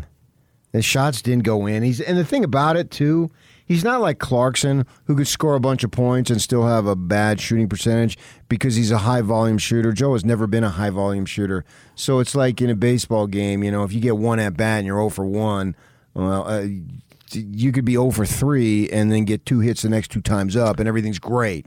So you need shots. He's not getting a lot of shots in the course of the game. He's not forcing it because they're not needed. And Clarkson's numbers, even if his shooting percentage isn't good, he gets to the free throw line a lot. Joe doesn't, especially in the playoffs. So that's always going to, when the three goes, you hit 4 threes, you get to 12 points really fast, and it looks good. But if it isn't going, whereas with Clarkson, if his three isn't falling, he's still getting to the free throw line and getting easy points. Yeah, we don't mention this because it's not good, but Clarkson's plus minus was -10. We only mention it when it's positive. But I want to talk to you about Rudy's plus minus and Donovan's plus minus. Yeah, Mitchell's was plus 30. Yeah. So we only mention it when it's that's another stat that you only bring up when it's to your advantage. But if we're worried about Joe Ingles' shooting to be the deciding factor in the series in round 2, I feel pretty good. Jazz fans are greedy. They want everybody on. No. It's better this way. Have guys be off. Some of them, and still win. Because you're going to be on. And you think people don't know who you are and don't listen to the show. The text I just they listen to the show. I just don't know who I am. Yeah, they know who you are. No. Just got a great text about you in television. What about it? Don't napalm any bridges over there, dude, while you're pouting. I'm not. Just messing around. Come on. Everybody knows that. I'm screwing around. Jeez. You haven't got me by now. Well, holy cow. Come on. You're convincing. That's all I'll say. Oh, it's your come on. Jersey I'm messing thing. around. You It's know your Jersey full thing. well. I usually can read you. But the fact that I can't always read you indicates You read me everybody on else. that one, though. I did. I absolutely did, yes. Because I've also talked to you off the air. It's nonsense. We're screwing around. Come on. All right. So are people screwing around when they say I'm worried about Joe Ingles shooting? No, you shouldn't be. And I'm dead serious on this. This guy's a proven commodity when it comes to shooting. So he missed a few shots. So what? That's part of ham and egg. That's part of the reason that they wanted to go out and load up on shooters. Be That's part of careful on reason- the ham. Ham is sensitive right now. Hammy. that's a good because point. Conley was absolutely brilliant in this series. This was the Mike Conley that we all thought we were getting, and we got him. Yep. And right into that game where he started feeling the tightness. Yes. Crushed so I it would on be that far possession. more worried about that. Crushed on that possession, good on that possession, and then all of a sudden he's gone to the locker room. Okay, tell me he broke shoelaces and he's going to be right back. Mike Conley's like this ultimate security blanket. You know he's there. I like and that if the analogy. ball gets to him, he's going to do something good. It's not going to go in all the time, but you know it's going to be a quality shot that's got an excellent chance to go in. And that thing he threw in there at the end of the first quarter and the arena, just you could sense the anticipation just because of what you said. You know, right? He's got it. This is it's 0.8 of a second. This isn't much of a chance, but you got to let it rip. And he's a good shooter, so it might go. And so the thing went up. And watching on TV, it was like I could feel everybody in the arena holding their breath because they thought it had a shot, and they lost their minds when it went in. Punctuate under that circumstances. Punctuate that quarter. It was great. Yeah, for sure. I thought the crowd was just on fire there. 47 in the first points half. in the first quarter. Come on. Yeah. You may not have a better first quarter for the rest of the playoff. You probably won't. Yeah. I mean, everything was just happening. But Conley, that's the thing that I'm most concerned about this ball club now, is that where's his health? Yeah. How long is he out for? Yeah. Because I want him back because he has just been so sturdy and so consistent and so reliable. All these words that you want to hear associated with a player's name in whatever sport it might be. And that's what he is. And has been this entire time, and he's been around the block so many times. I mean, literally, man. When we first got here, that commute, he had to drive around and around and around and around. That might have been the dumbest thing I'd ever heard. That's why a guy isn't playing well. The drive is different. Well, no bleep. No matter where he went, the drive was going to be different. Because it's not the same. So it has to be different. You follow me? They should have put him up at the hotel and he could have walked across the street. That's a good Eliminate plan the right drive. there. That's a good Hey, plan. for the first 6 months, since it's going to be so hard to adapt, just be at his hotel. They got like 9 of them now. I was gone for a year. The Hilton, and I come back here and I got 85 tall buildings. The mountains are gone. I know. We used to be able to see the mountains out the window. We're on the 5th floor, Yeah. overlooking the statues. And that building keeps going freak. up and up and up. It just It's a keeps- joke. Yep. And as a matter of Not fact, on. they're lifting stuff onto the roof right now. The cranes are going already this That's morning. ridiculous. Welcome back. And so he had a long drive. Well, that's in the rear view by a year plus. This guy's playing great, and I want him back.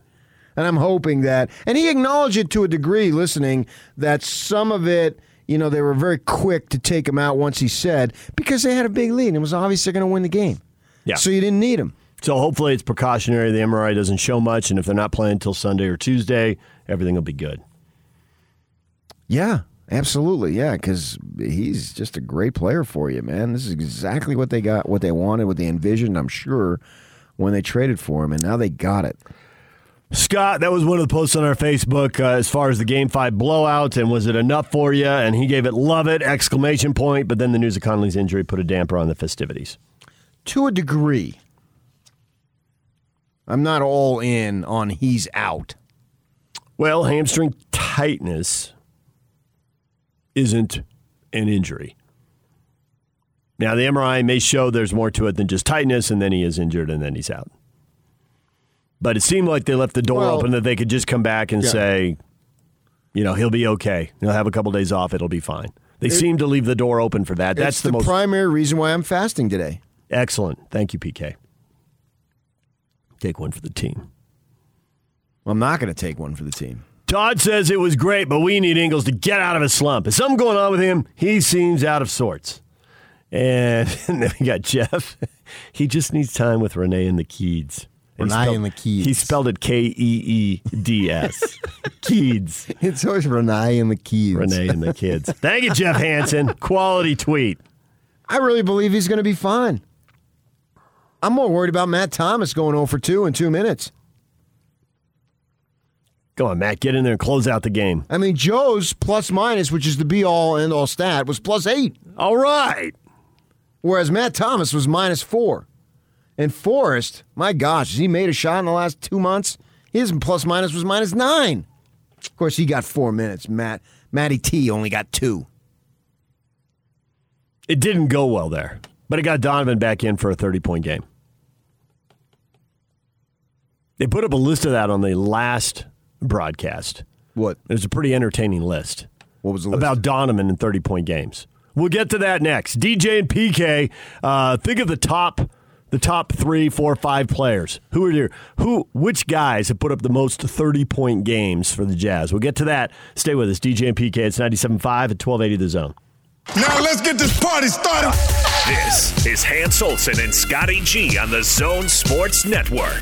I have to believe that it will only take once losing in a 3-1 setting to have it never happen again. They have to come into this Game 5, bringing it back to Vivint Arena, and in their mind they're thinking, not going to let this happen, not a chance. We will fight until we have no fight left in us because we want to end it now. You don't let this go to 6. You don't let this go back to Memphis for a 6th game. This has been such a point of emphasis for this team for so long, ever since Game 7 against Denver, that this will not happen again. I think this team is insanely focused going into that game. I would be shocked if on Thursday we hop on the air and we're talking about not a lot of life there, not a lot of energy. I don't know what was going on with that team, but now they've got to go back to Memphis. Hans and Scotty, weekdays from 10 to 2 on 97.5, 1280 The Zone and the Zone Sports Network.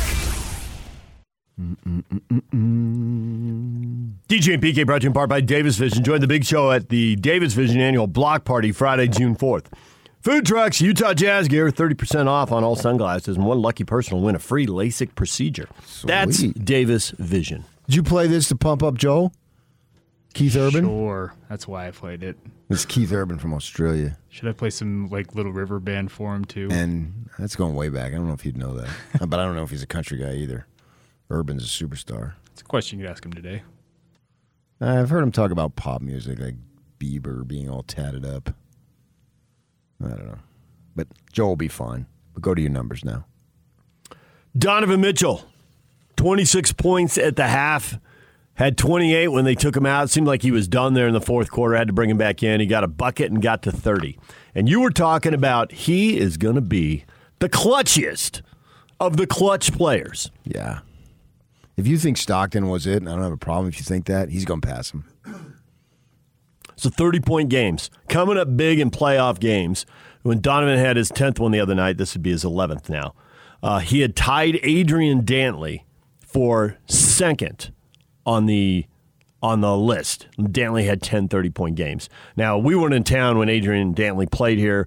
Probably saw a little bit of him on TV. I'm aware of him, yeah. Aware of him. But when I got here, I don't know about you, but the number of Jazz fans who thought the sun rose and set with Adrian Dantley, he made a massive positive impression when he was here.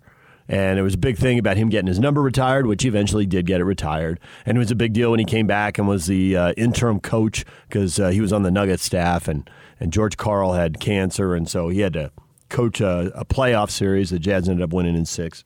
Yeah, I remember. So AD was a big, big deal, and he had 10 30-point games. And Donovan was already there. Now Donovan's got a leader, and he's going to chase the leader all time, which is Karl Malone, obviously. Malone had 53 30-point games in the playoffs. Mm-hmm. Yeah. Just routine. So Donovan isn't even, what is that? He's barely 20% of the way there.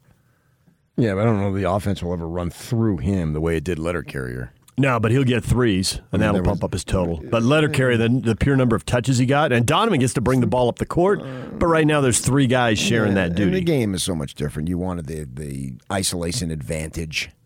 And that's to take nothing away from Malone because I realize he had some slip-ups at crucial times. But at the same time, you wouldn't have been in that position to have the slip-ups without him. Hence the 53 30-point games. That's how you got there, riding him. And you can knock him for not being the most clutch guy all you want. I understand that. But at the same time, you're not in that position to even worry about it without him carrying you all the way there beforehand.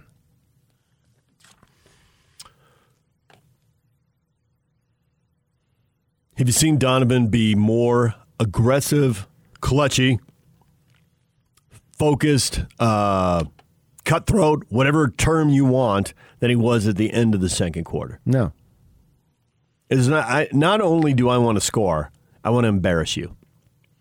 I want to humiliate you. I want to fire up my crowd, and I want to take away your will to win the game. Which they did. Yeah. I mean, he put himself on notice last year. We remember we're done with that and all that stuff. We're not going out in the first round again. So that was awesome that he said all that stuff. And he backed it up. Yeah, absolutely backed it up. He had a little drama early with not playing, addressed it, moved on, and goes to work. The thing about Mitchell is that he understands. He reminds me, in a sense, and now, and hear me out when I say he reminds me in a sense of Kobe. I'm not saying he's that caliber of player, certainly not yet. But Kobe was a historian of the game, right? Big time. So he knows that when Hot Rod Hundley's going to be done, this is his last game, whatever, he goes up to him, talks to him. You know, obviously Hot Rod Hundley as a ball player was way before his time, but he's aware. He knows the whole arc of his career. Of who this man is and all that he accomplished and the character, the colorful character that he was. So he acknowledges him in the last game, right? So Kobe understood the history of the game. I think Mitchell understands the history of the game. And where am I going with this is that in order to be considered at the highest level, you've got to win at the highest level. You can do whatever you want in the regular season. That's all well and good, and it's important. But this, especially in basketball, the postseason is where it's at. And he is so focused on that, knowing that's where the legend is going to be made. I think in other sports, you can have your legend without necessarily backing it up, especially in baseball. We acknowledge Trout, and you just had Dan Marino. We acknowledge Dan Marino as one of the greatest, right? Well, he didn't necessarily have the postseason stuff because it's such a team game, and in baseball with the pitching and all that stuff, you can be a Hall of Famer and be considered one of the greatest without having a whole bunch of postseason experience, success, what have you. If you're fortunate enough to be on the Yankees and Jeter and those guys going back to Ruth and Mantle, they've got all that. But Mattingly had that long stretch. He didn't go to postseason, and he's viewed as a great. But in basketball, you have to have it. And I think he fully understands that. And so he's going to elevate his game to get to that level. And we saw it. It was on classic display in this arena 12 hours ago. I mean, it was just sensational. You can talk about it, but I don't know the words are going to really justify what we saw. It's just incredible. I don't care who you are, unless you have a complete and total disdain for the sport. You were wowed by him in that first half, and those threes that he was hitting they were just incredible. And I think that he has the ability to rise to the occasion, which is about being what clutch is being able to seize the moment. And that's why I say he's going to go down as the clutchiest, you know what, this franchise has had. He's a bad dude, man. He's a BA all the way. And that's what you want. And you look at the great ones. And I love looking at their facial expressions and whatnot when they make these big plays. Get the bleep out. And you could just see it in his face, and it's the way he carries himself. That this is what he expects. This is what's going to happen. When he's sizing up at, what was it, at the end of the quarter, that step back three, it's like he waited, let the defense get set, and then I'm going to make it as most dramatic as I possibly can. And then you are going to go nuts. And Rudy Gobert looks at him. Whoa! You see Gobert on that face as they're walking back? He looks at it like, whoa, dude, man, whoa, you are on fire. This is awesome. He just kind of made that face, and you could think you see what Rudy's thinking, and it's just Mitchell understands those moments, man. I I can't say enough about him. Praise him. This guy's got it going on. He's got what it takes. There's no doubt in my mind, absolutely, that they can win a title with him as their leading scorer. There's no doubt. Zero doubt. I don't know that they will, but there's zero doubt that they can do it. In three series. In 6 weeks. This year? Next year? I mean, who knows what the team's going to look like in 2 or 3 years. But while he's on this team, wearing this uni, yes, I do. Because Lillard gets a ton of praise, justifiably so. Mm-hmm. Well, that was Lillard-esque. It was. It was very similar. It wasn't at the end of the game. Right. But it didn't need it. The reason why you didn't need it at the end of the game is because he wanted to slaughter you and take away your will to compete and win right now. He didn't want to extend it. He wanted it done this very moment. And you got to have that edge if you're going to do it. You've got to be a BA. There's too many guys who have that edge in the league, and if you don't have it, to think you're going to have enough talent to just beat them without that attitude, maybe, but I just don't see how they get that Warriors-type roster where literally they're going to win on talent, and we all know it. I got you. This is a safari out there. It's kill or be killed. Because if you don't, they're going to do it to you. Yes, absolutely. Yeah. And the other guys have that. So you got to do it to them. You got to match or exceed it, and Mitchell does that. He's got that. All right, when we come back, 8 o'clock hour, Craig Bolerjack's going to join us at 8:30. 9 o'clock hour, it's Joe Ingles at the top of the hour at 9:05. DJ and PK, stay with us.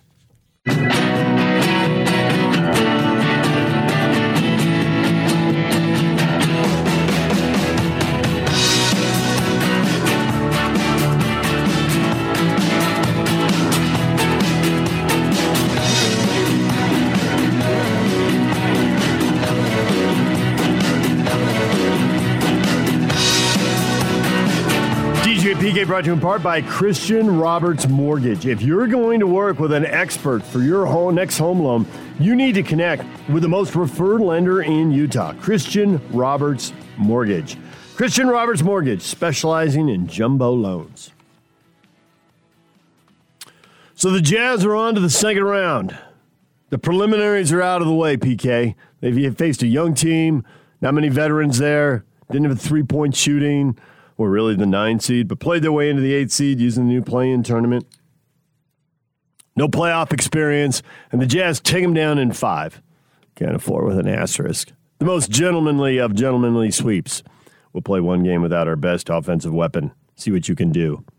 Yeah, they done what they did. This was a win-win for both teams, actually, because it gave Memphis a little bit of a taste of what they want, and with the other stuff for them. Of all the teams on this play-in, Memphis benefited the most. Probably the Warriors the least, since they finished 8, but still got knocked out. And Memphis had to win a couple of ball games, go up to San Francisco, win that. It was a tight game and all that stuff. That's great for that team. They're not prepared to compete for a ship right now, but they got a nice little experience, a little taste. The other teams like Washington, they're a veteran team, so I don't know with Beal and Westbrook where they're going. But Grizzlies, the arrow looks like it's up. They can go do what the Jazz did 4 years ago when the Jazz had young guys and went out and got some veterans to go with them. Maybe Memphis can go out and get some veterans to go with them. And the Jazz took care of them, as you say, in basically the 4, and they're going to have rest and things. Yeah, right. They're right where you want to be. So I agree 100%. And we got a lot of people weighing in. Brian, incredible shooting performance. When this team plays like that, they are unstoppable. I think there's something to be said for that. 47 in the first quarter. What else could have gone right? Clarkson could have hit the 3 on one of the, was it the next to last possession? Or maybe one before that? I don't even remember. I don't know. Would have put them up. They could have had a 50-point quarter. Oh, great. I'll take a 20-point lead after 1. At home. And it was important for the development of this team, too, not to just beat them, but pulverize them. And they did. I think that worked. Everything worked to their advantage. They got all the mojo they need going in the second round, and they got to find a way to keep it. And hopefully Conley's able to play. But if he can't, well, then you got Joe. You'll see Joe. That's why I'm not worried about Joe. I have zero worries about Joe not making a bucket. I don't care. Was Game 5 good enough for you? Was 4-1 good enough for you? And Jeff says, yes, it is. But as Kobe would say, job done? I don't think so. Wade doesn't quote Kobe, but he's got the same sentiment. 1 down, 3 to go. Well, there's 4 levels of jobs then. Yes. So it's like going to medical school or something. You got a whole bunch of steps you got to go along the way, and it's a long journey to get there. Pretty sweet when you get there. So this is just a step. And they understand that. They got it. They got it down complete, and nothing that you did in the first round have any bearing in the second round, and it's all brand new and all that stuff. That's why it's such the ultimate grind. The NBA playoffs is the biggest marathon postseason that we have. Because these things can last 2 weeks, and there could be 4 of them. That's a long time. A 2-month grind. Yeah. Right. Now, you'd prefer that it didn't last as long, could put them away early. Right. In terms of the number of games. Baseball's a month. Football's a month. 5 weeks, but with 1 week off. Yeah, and you're only going 1 game a week. Football has its own attractiveness. The build up to the games. And that single game, one and done. Yeah. When you get in front of a TV or you go into the stadium for a game, and in 2 or 3 hours, it's all over for somebody. That's awesome. That heightens everything big time. And I think even though college basketball isn't as popular, March Madness still is, and it's for that reason. Sit down in 2 hours, somebody's done. Well, I already know ahead of time. The Clippers and Mavs, whomever, you're done. There it is. Yeah. Calling it. Oh, yeah. Who wouldn't call it? Homer announcers in Dallas and Los Angeles. I am a Homer announcer. In Salt Lake City, that's different. I'm a Homer. I'm a Homer, but I'm never at home. Don't even know what that means. Just making stuff up. Well, the point being, they should be favored whoever they play.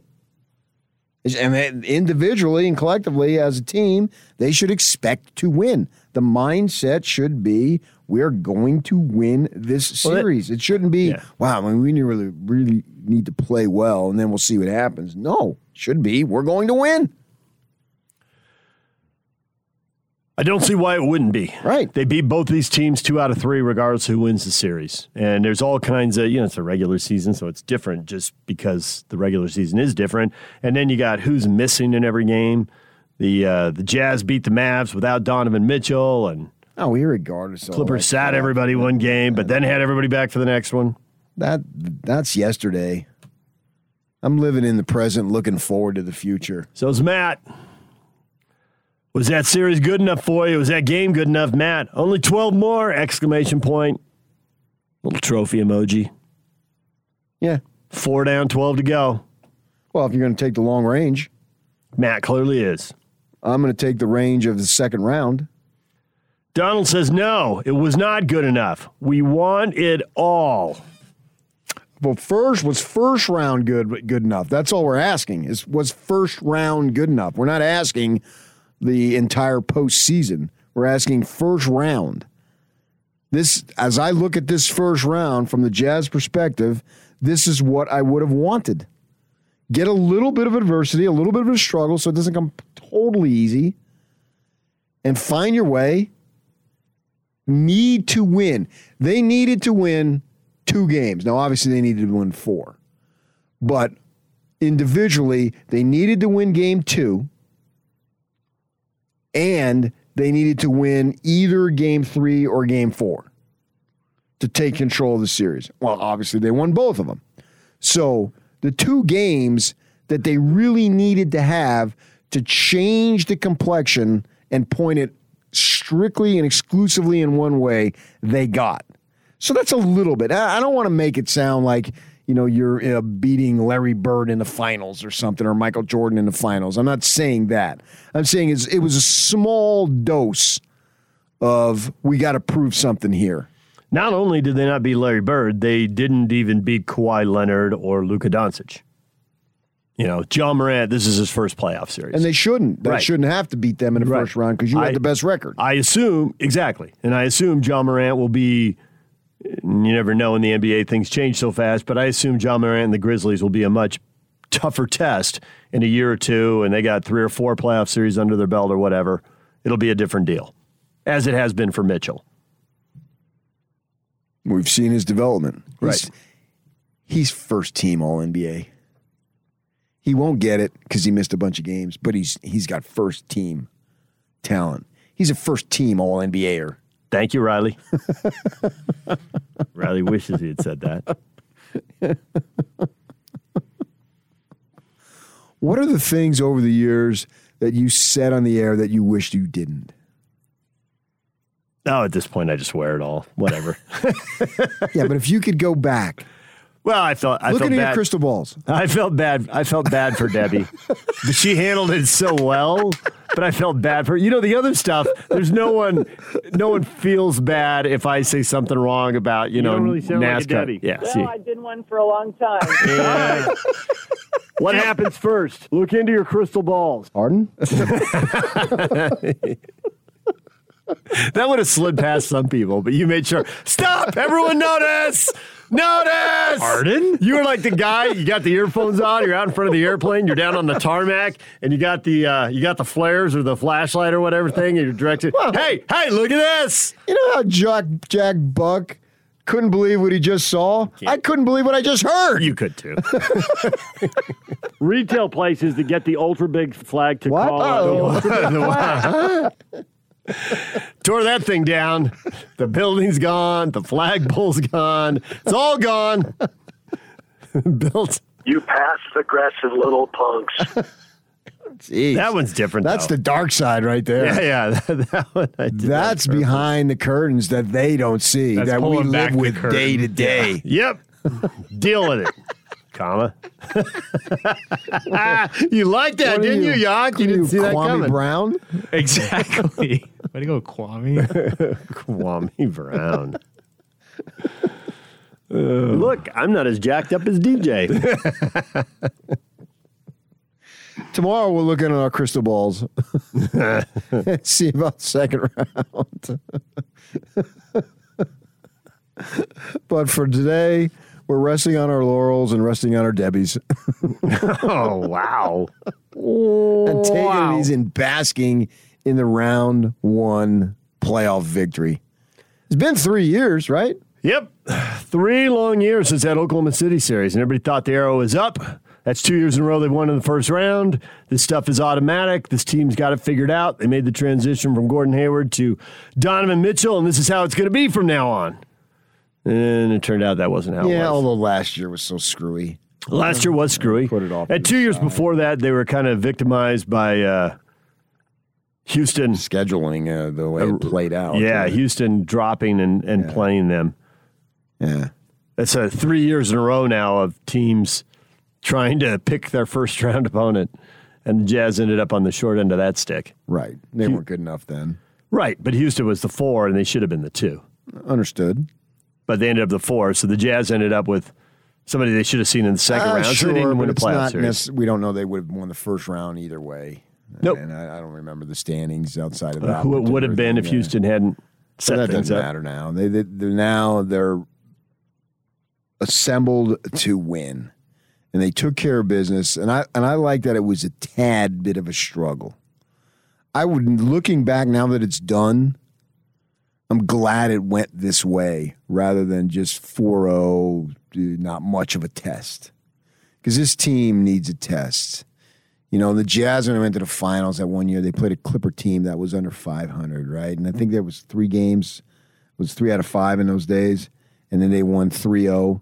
They didn't need a test. They'd been together for so long. They were all in their 30s, and everybody was they didn't even know if they had a rookie on the team. And so they didn't really need a test. I think this team needed a little bit of a test.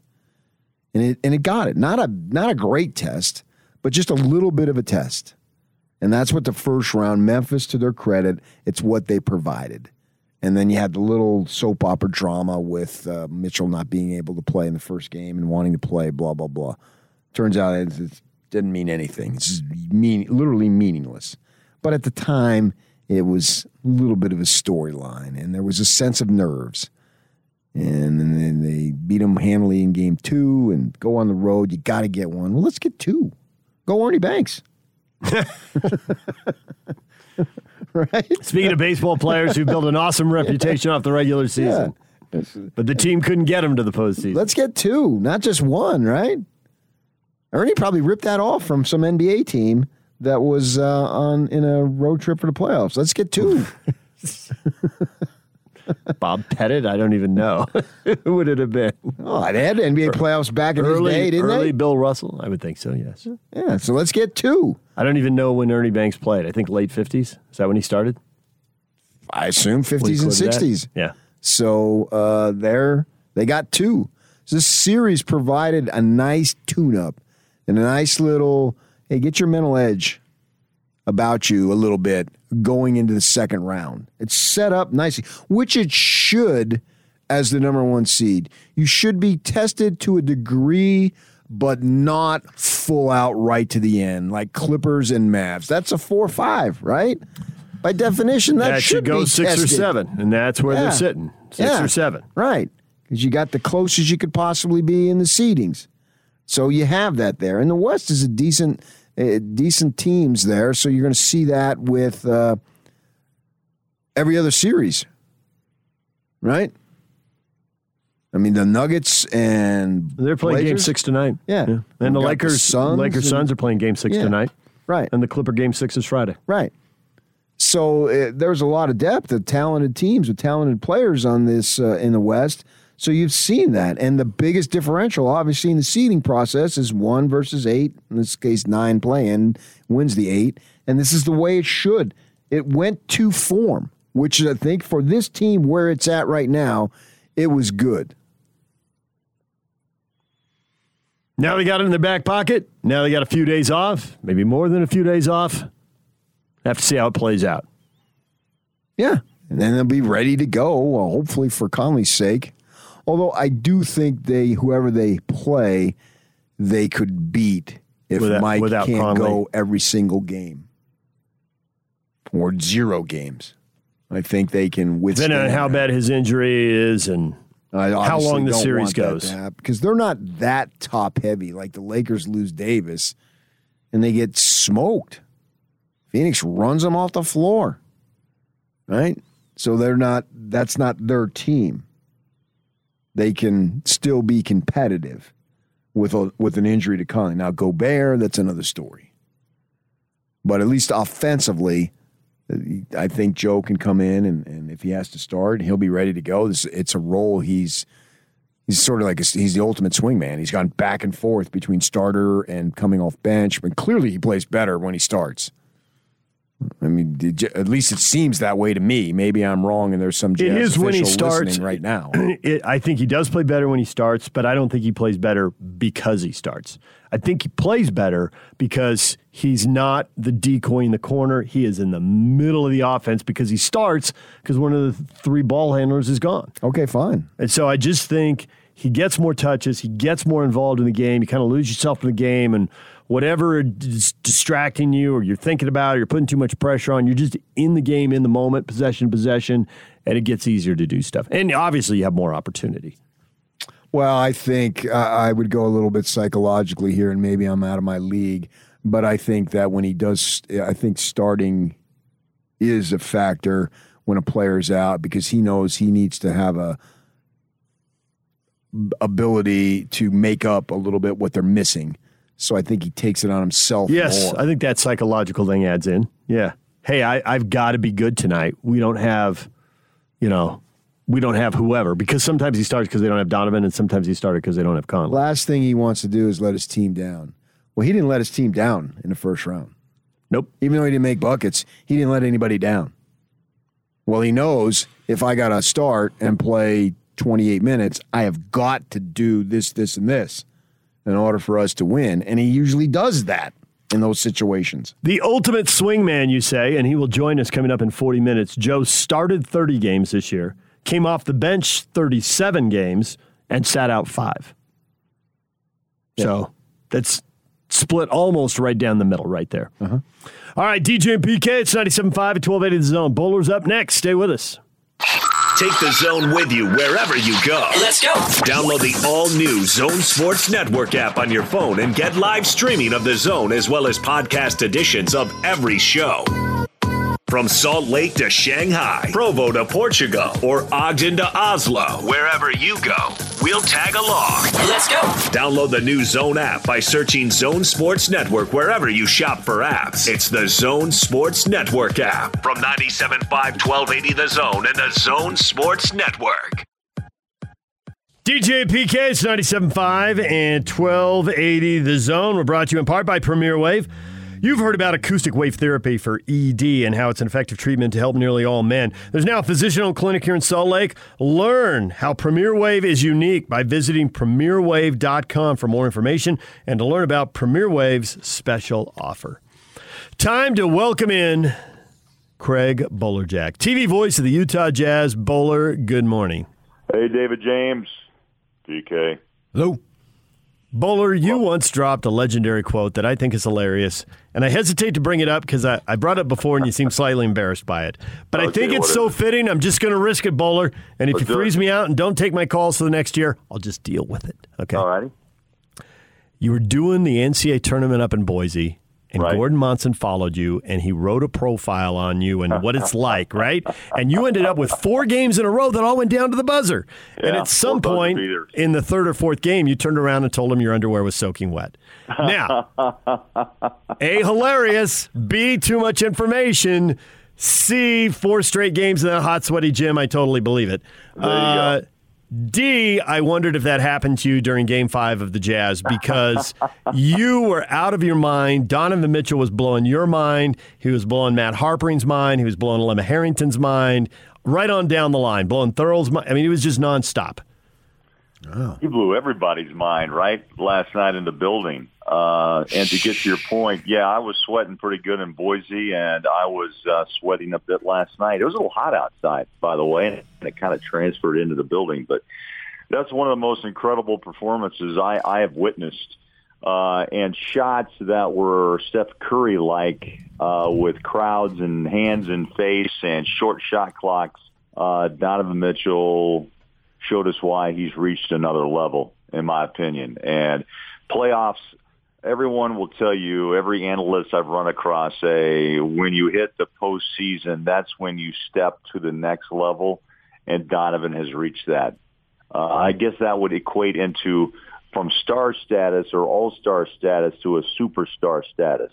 I saw some incredible things last night, and you know, there's a lot of arguments whether or not the Jazz dominated the Memphis Grizzlies. Look, they're a good young team with a lot of work to do, but some pieces they need off the bench because the Jazz bench dominated really throughout the series. But they've got a couple of players that are the real deal as well. But look, the Jazz dominated Memphis most of the series, obviously, except for Game 1. There were some leads, massive leads that were lost.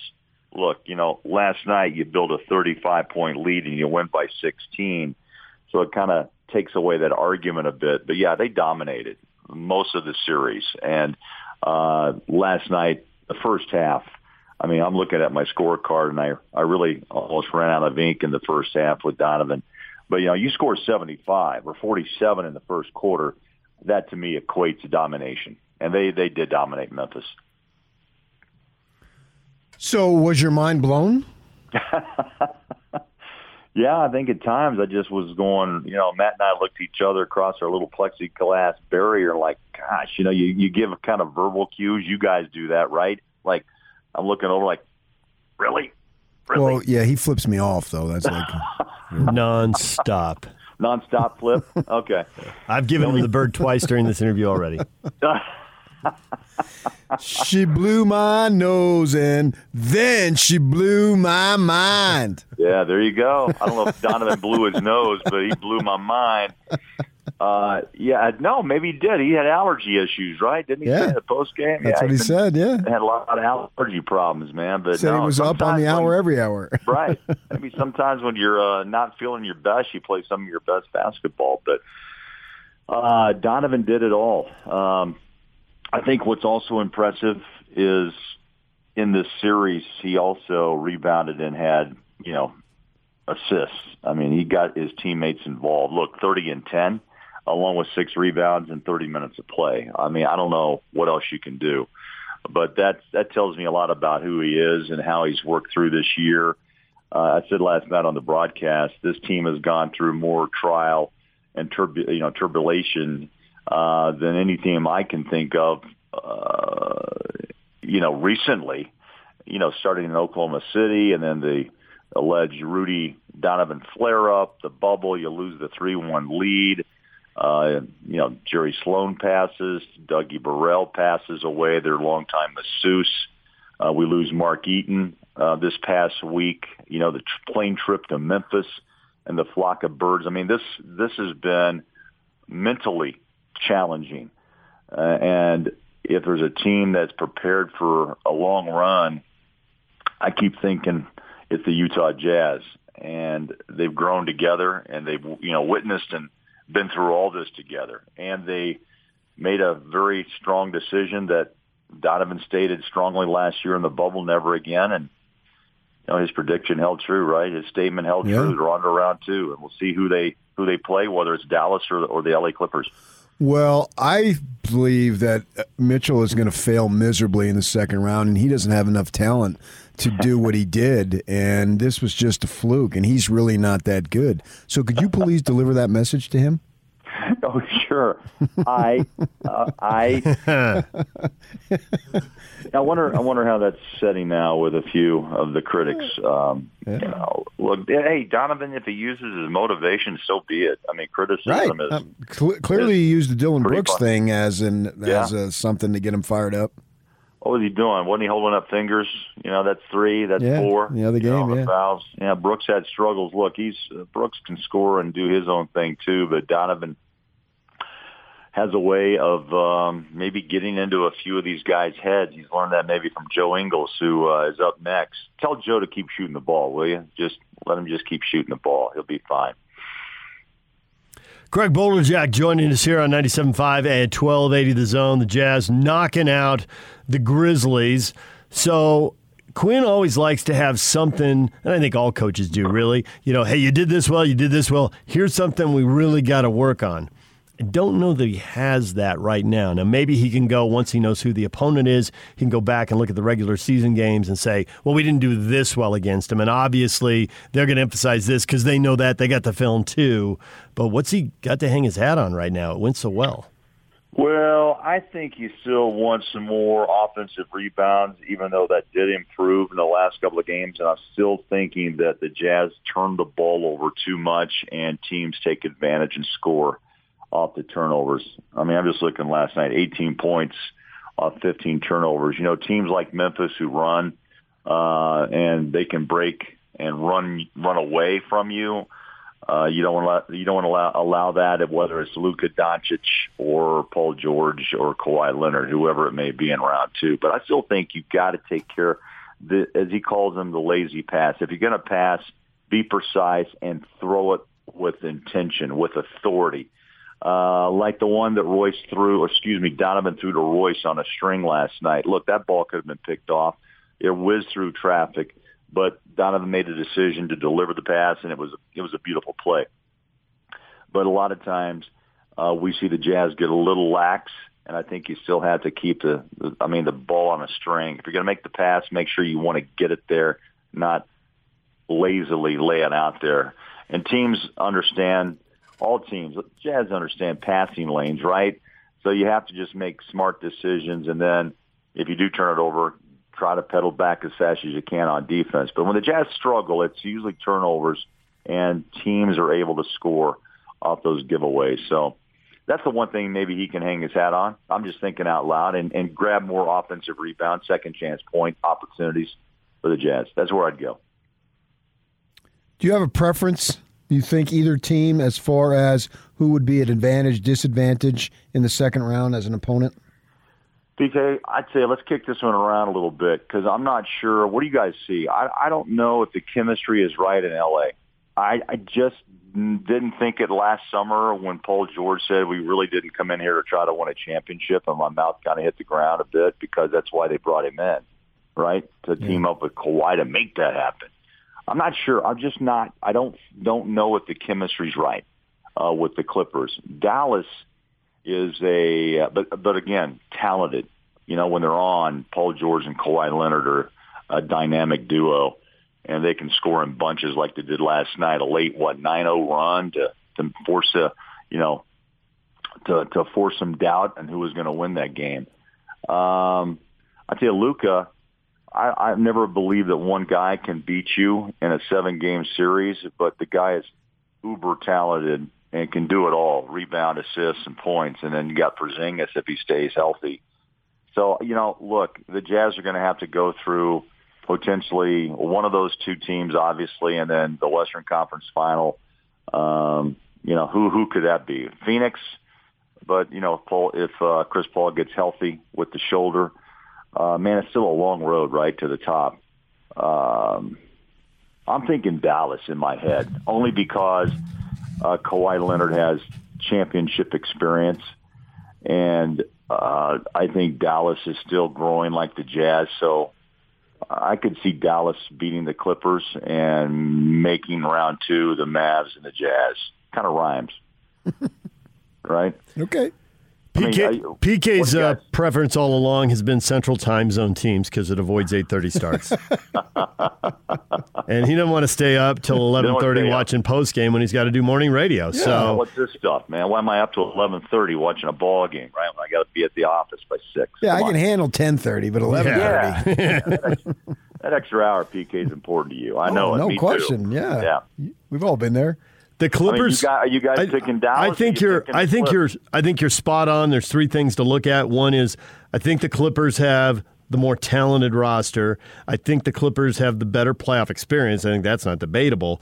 But the Clippers, there is something wrong. There's some chemistry issue. There's something going on there that if a team really puts them under pressure, you can get them to crack. The Nuggets did it last year. The Mavs might be doing it right in front of our eyes. Yeah, It's just so weird to watch. There's something off. The Clippers shouldn't have been the 4 seed. I realize they played their way into the 4 seed, but they shouldn't have been the 3 seed that chose to play their way into the 4 seed. So there's that. I think you're right about Dallas. I think you want the team with less talent. I think the Jazz should be favored over either team. I think they also can lose either team. There's no slam dunk easy way out here. Either one of these teams could beat them, but I don't think that the Jazz have any reason to really, scared. I don't know how you get scared in a basketball playoff. That doesn't seem the right word. But you know what I mean? There shouldn't be any intimidation or scare factor there. They've gone into series where there just didn't appear to be a path to victory, right? When they played the Warriors, when they played the Rockets in the second round, there just didn't look like there was a chance they were going to win that. I think they can be favored. I think they would be favored over Dallas and could be over the Clips. And even if they're not, that's, I think, because people just underestimate. Yeah. Just when you think the Clippers have it together and get on a roll, it goes wrong. And it did in the regular season, and it has in the playoffs. It's really confounding, I think, is the word we're looking for. Well, you're saying, favorites. I think the Jazz would be a heavier favorite against Dallas, and maybe Clippers would come in just because of the Kawhi factor and Paul George, maybe, a 1-point type of spread favorite if you're looking at the Vegas odds. One thing we haven't talked about is the health of Mike Conley. I mean, upset that he, walked off the floor last night. Indication was he felt like it wasn't as bad as his last hamstring issue. And that's to me is disappointing during this run. Look, the Jazz are deep, and that's the key word to all this. And I'm sure Joe can speak to it later on the Joe Ingles show after his 4th cup of Joe. But, Mike's going to have an MRI today. He'll be evaluated. I thought he was more upbeat and positive. He knows his body, and he could just probably feel it tightening, so that's why he walked off and went to the locker room. But look at the series he had against Memphis. I mean, look at the gut punches and the kidney, punches he took from Dylan Brooks and the headbutts, and kept his cool and averaged, 20 and 10. I mean, he's a big piece of the puzzle right now. Yeah, Donovan can carry the load for a while, but if by chance the series with Dallas and the Clippers extends to 7, it only benefits the Jazz and Mike Conley, right? Yeah. That's why I think it's important that the Clippers win, no matter who they play, because I think that from the Conley perspective, he is your ultimate security blanket. Yeah. Get the ball to Mike, and good stuff is going to happen. And it may not go, the bucket may not go in, but it's going to be a good shot, or I guess a shot, not the bucket, but the shot is going to be a good shot. It's going to be a good play. I mean, I don't recall watching him all the time in Memphis, obviously, but clearly right now he's playing the best as he has with the Jazz, and he is a major, major factor. And it would be a blow not to have him, so whatever it takes to get him healthy, that's what you do. So rather than, well, I'm worried about would I prefer to play Dallas, would I prefer to play the Clippers, I want it to see go 7, and then whatever happens, happens, because if I have a healthy Conley, to me, that's the most important aspect going into round 2. Yeah, totally agree. The way he's been able to score, shoot the 3, and share the ball, and blend with Donovan's return after the game 1 that Donovan was a late scratch. They didn't really miss much of a beat. They averaged, if I'm not mistaken, about nearly 49 points in the series in the backcourt. John, Dylan Brooks were dynamic. They were like 55 or something. So it was really kind of an interesting battle with the two backcourts in that series. But you're right, PK. You've got to have Mike somewhere in that series return in round 2. And the longer the Clippers and Dallas battle, the more tired they become and the more rested and healed Mike Conley becomes. I hope the MRI shows nothing and it just goes through treatment and it's a little bit of time to get him back on the floor. Bowler, as always, we appreciate it. You're the man. You know what's weird? What? We refer to Mitchell as a late scratch in game 1, and that's a horse racing term. Mm-hmm. And he played at Louisville, which is where Churchill Downs is. The parallels are so freaky. I like the ultimate security blanket with Conley. That was better. And I get why you like the horse and the whole Mitchell's a thoroughbred, too. Yeah, watch him play. I like the ultimate security blanket better. And he's a Triple Crown winner. All right, now.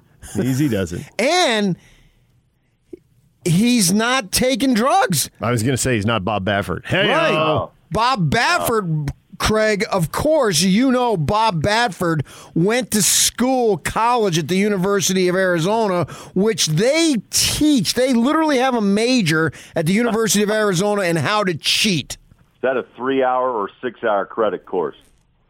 Well, you only put in 3 hours, but you get credit for 6 because you're literally cheating while you're taking the class. Well done. Typical University of Arizona grad is a cheater. Wow. Who would have thought? From a Sun Devil. Yeah. Yeah. Obvious. Crazy. Yeah.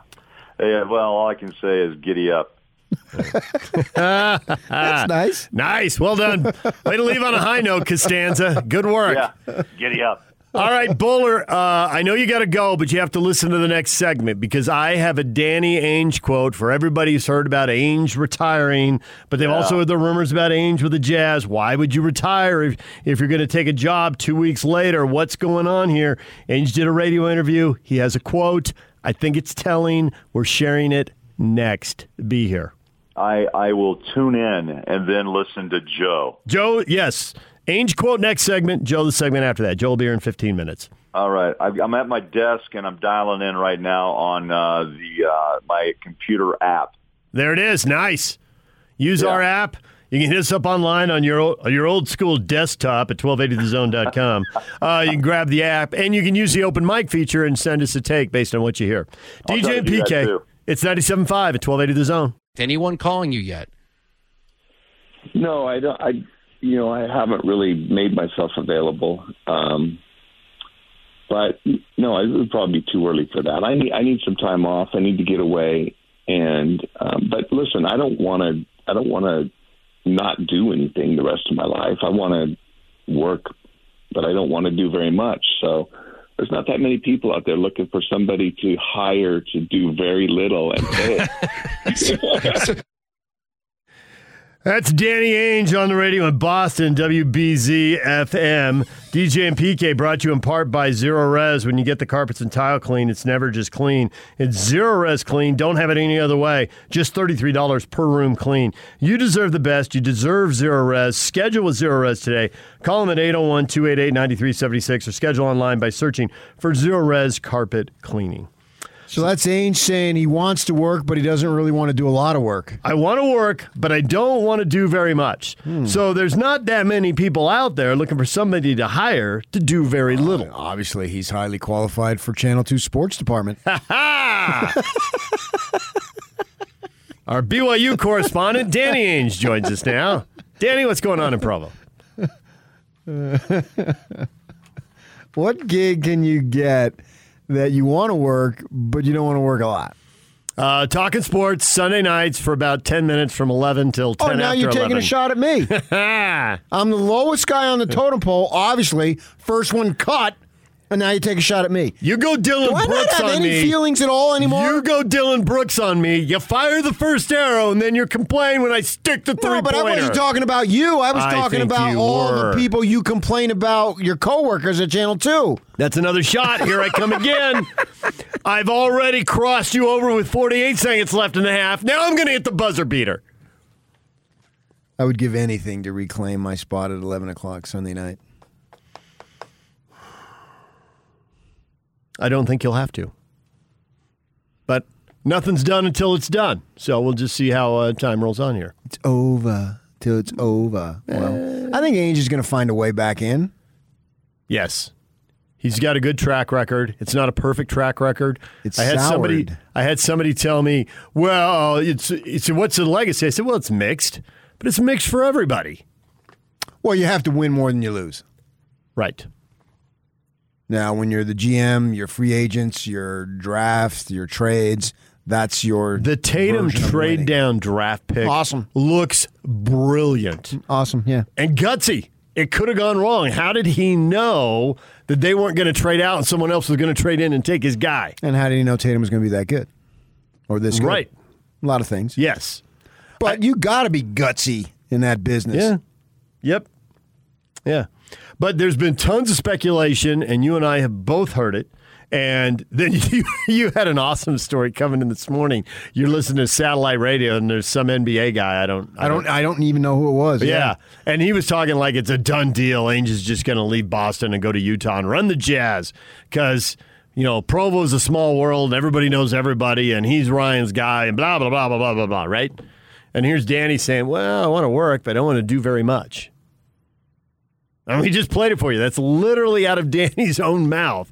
That, to me, sounds like a guy who is interested in the and is. If I told you it's not perfect, but I think it fits, it's close enough. What? Danny Ainge is a poor man's Jerry West.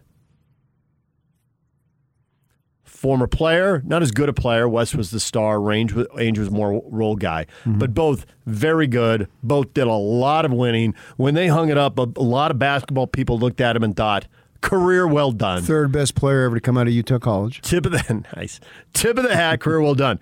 Go into management, which is a brutal transition for a lot of players who've won a lot.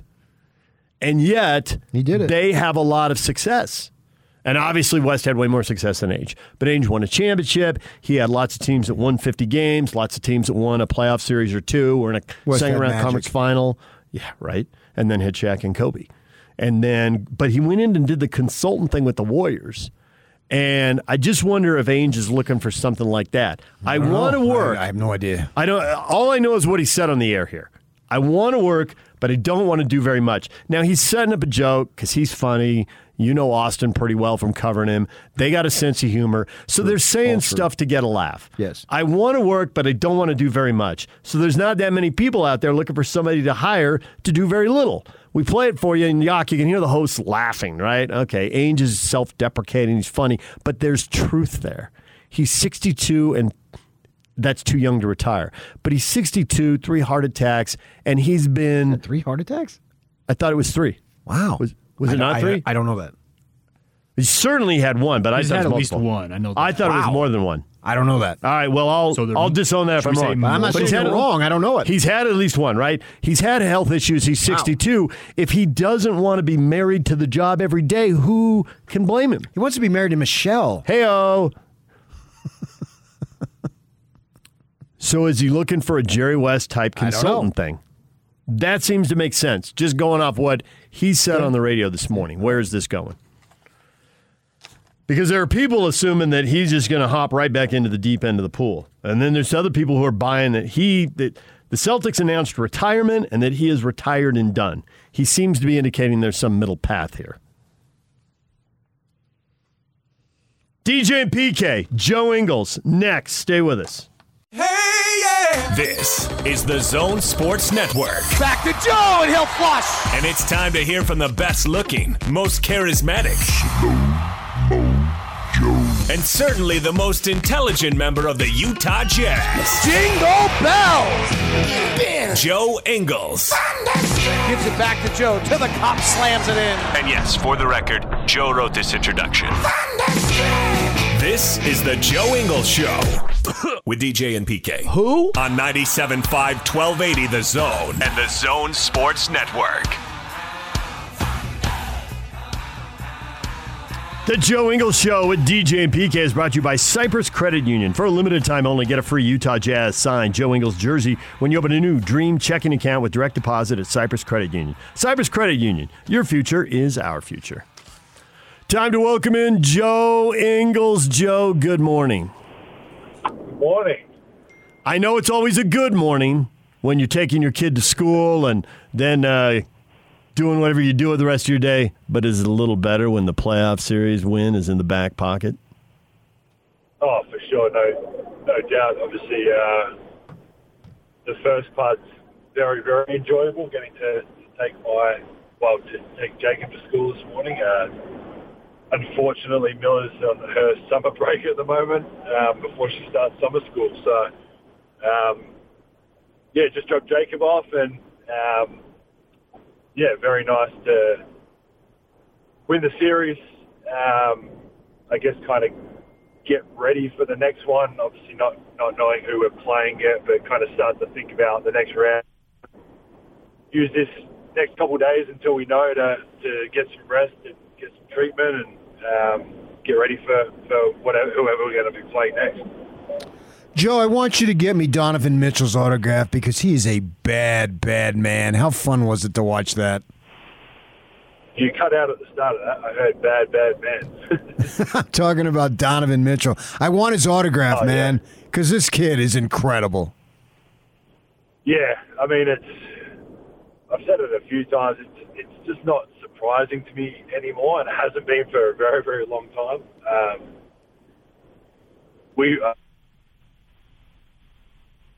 But he does. Like we see it on a daily basis at practice. You see the work he puts in.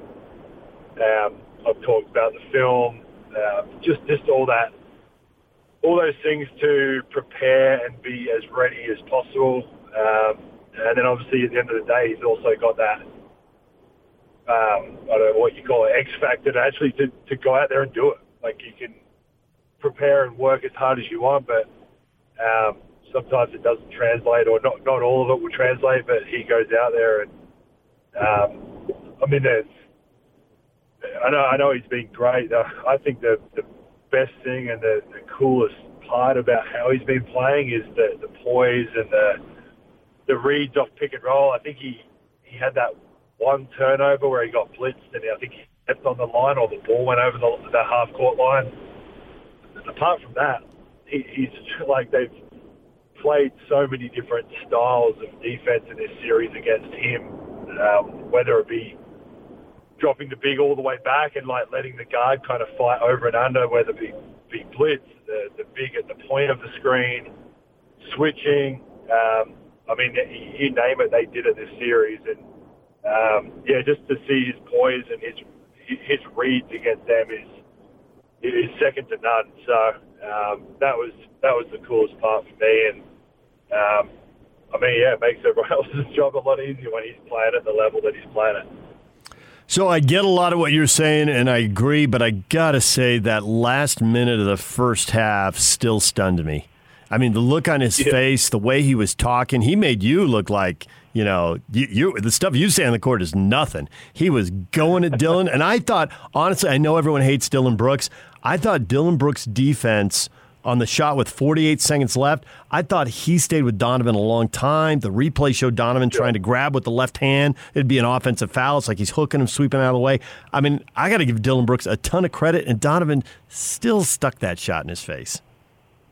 No, for sure. I mean, I think that last one, myself and JC, or I can't remember who was on the court, were like wide open on the other side. It was just like, you could tell that Donovan gets in these like modes sometimes. And it's like, it doesn't matter. He could have 5 guys on him, and we all stand there very confident that he's going to score. Obviously, the talk between him and Brooks was something that I think Brooks actually initiated a lot of it when Donovan was out that first game, and Donovan wasn't going to let him kind of get the upper step and be the one walking away with a series or a game or anything. So.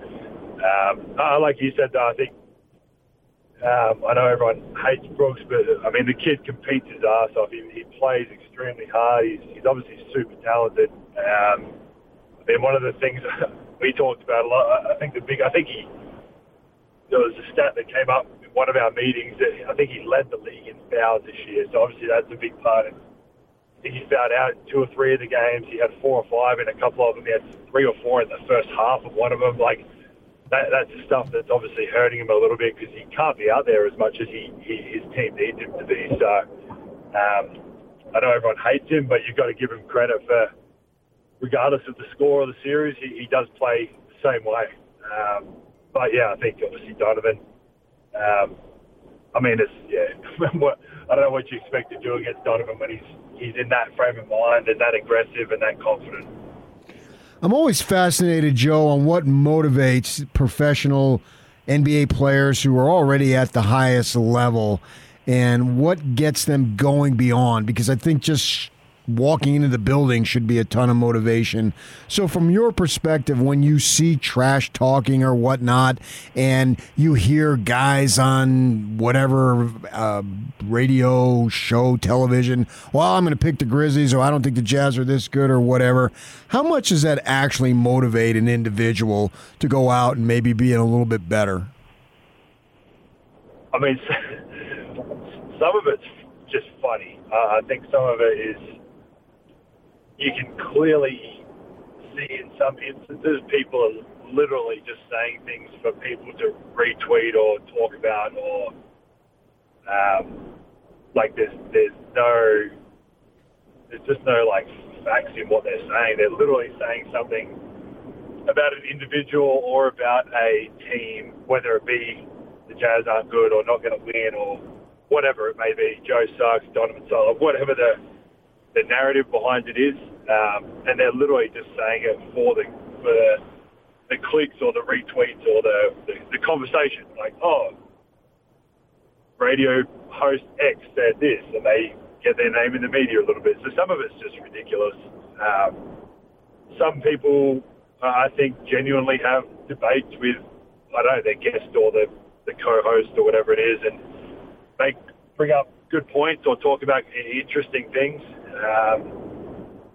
I think there's certain people or shows or whatever you want to call it that you can read or see that you just like, they're literally doing this for clicks. And then some of it's like I said, you can tell that they're genuinely having a debate about, will the Memphis Grizzlies beat the Jazz or will they steal 2 games at home, whatever the case is. Some of it can motivate. Like I think individuals take it differently. People could tell me I'm the best player in the world or the worst player in the world, and it's not going to affect me either way. There's three people and a baby at home that are the ones that I play for and that I want to respect from and to make proud. And there's a locker room and a coaching staff that the same thing for. and this is me, I'm talking about myself personally, so maybe Donovan reads something and does take it personally and goes out there and wants to prove something wrong.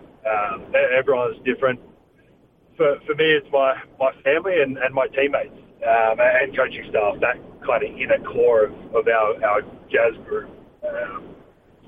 If I'm doing what they need me to do and they know what I'm doing, and I'm making them proud and doing what I need to do for us to win, then I'm going to sleep well at night. You can tweet to me whatever you want. It's going to be water off a duck's back. So everyone takes it differently. It's just, I don't know, like you said, some people use it as motivation. Some people disregard it and don't even kind of have a second thought about it.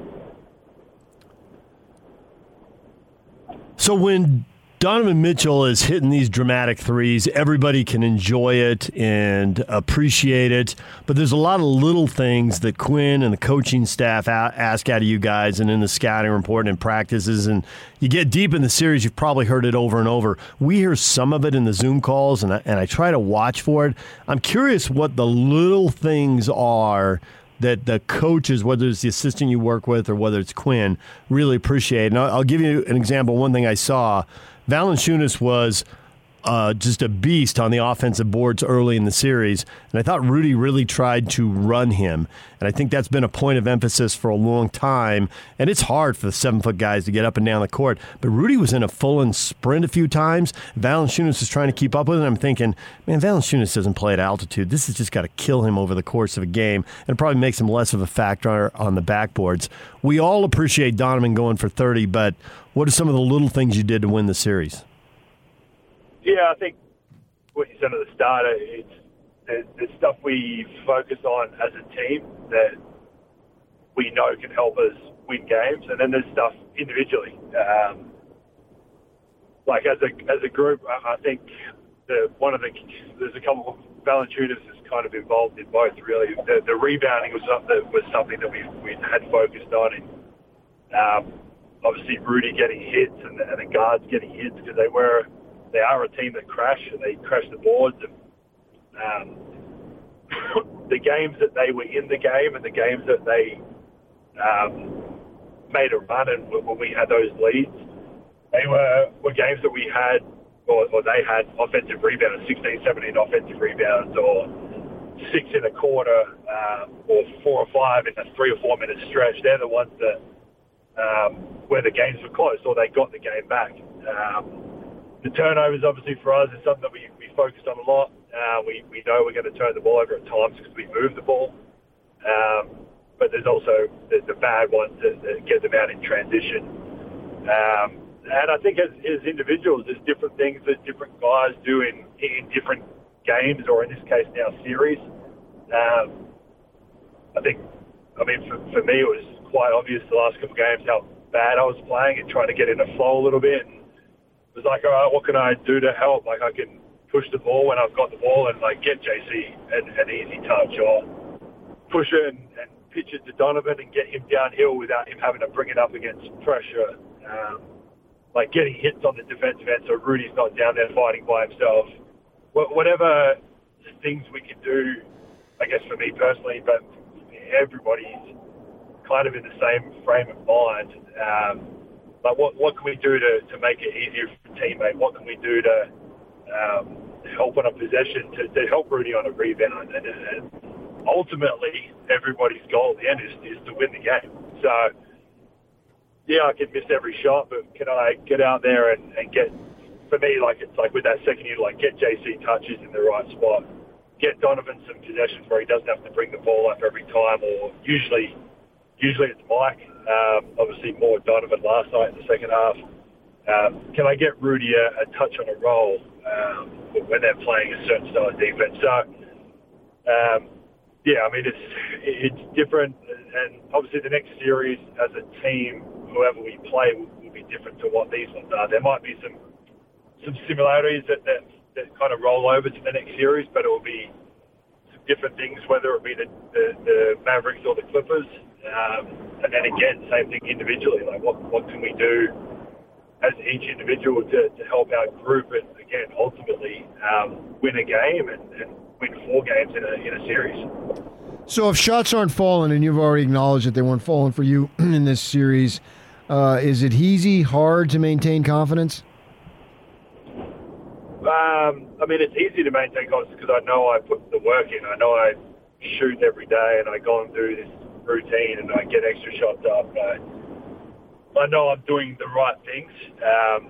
It's not like I missed a few shots and decided to sit on the couch and get drunk with a beer and pizza and try and wipe my sorrows away. I know I'm doing the right things in the process to make shots.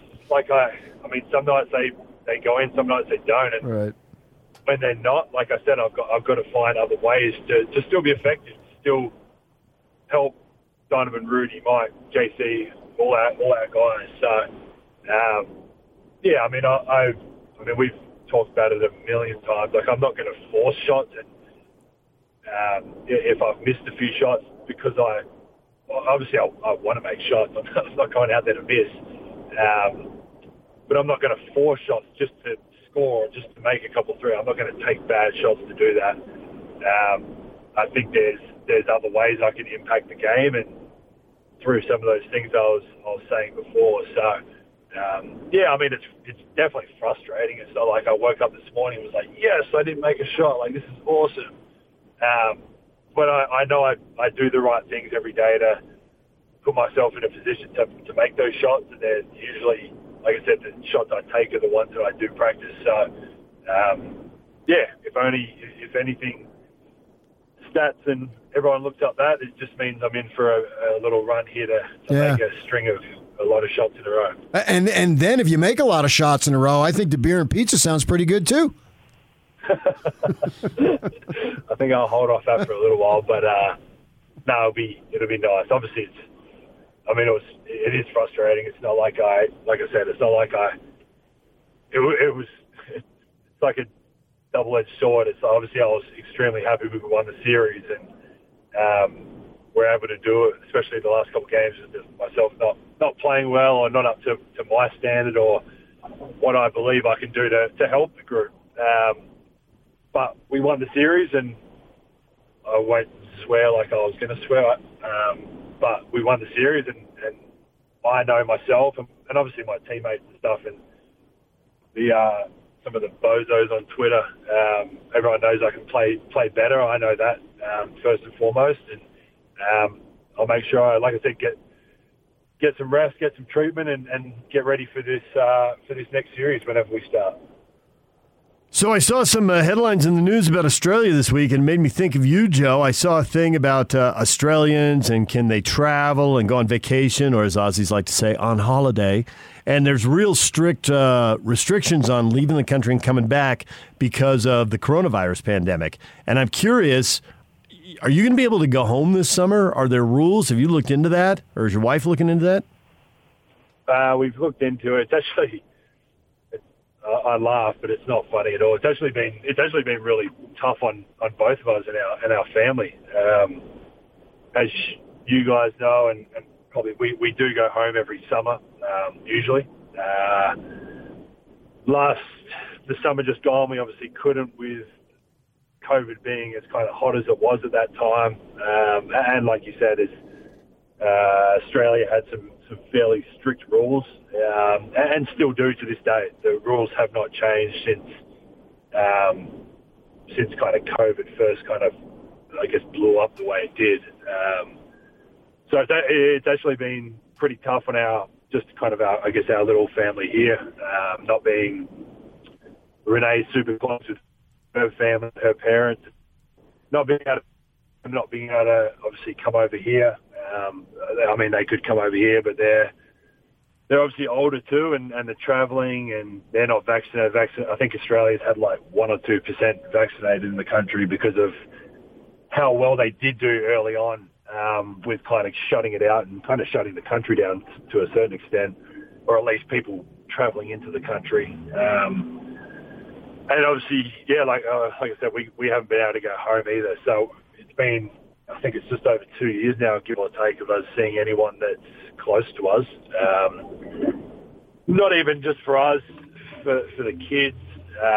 mean, Jack's nearly 7 months now. Has never met a family member.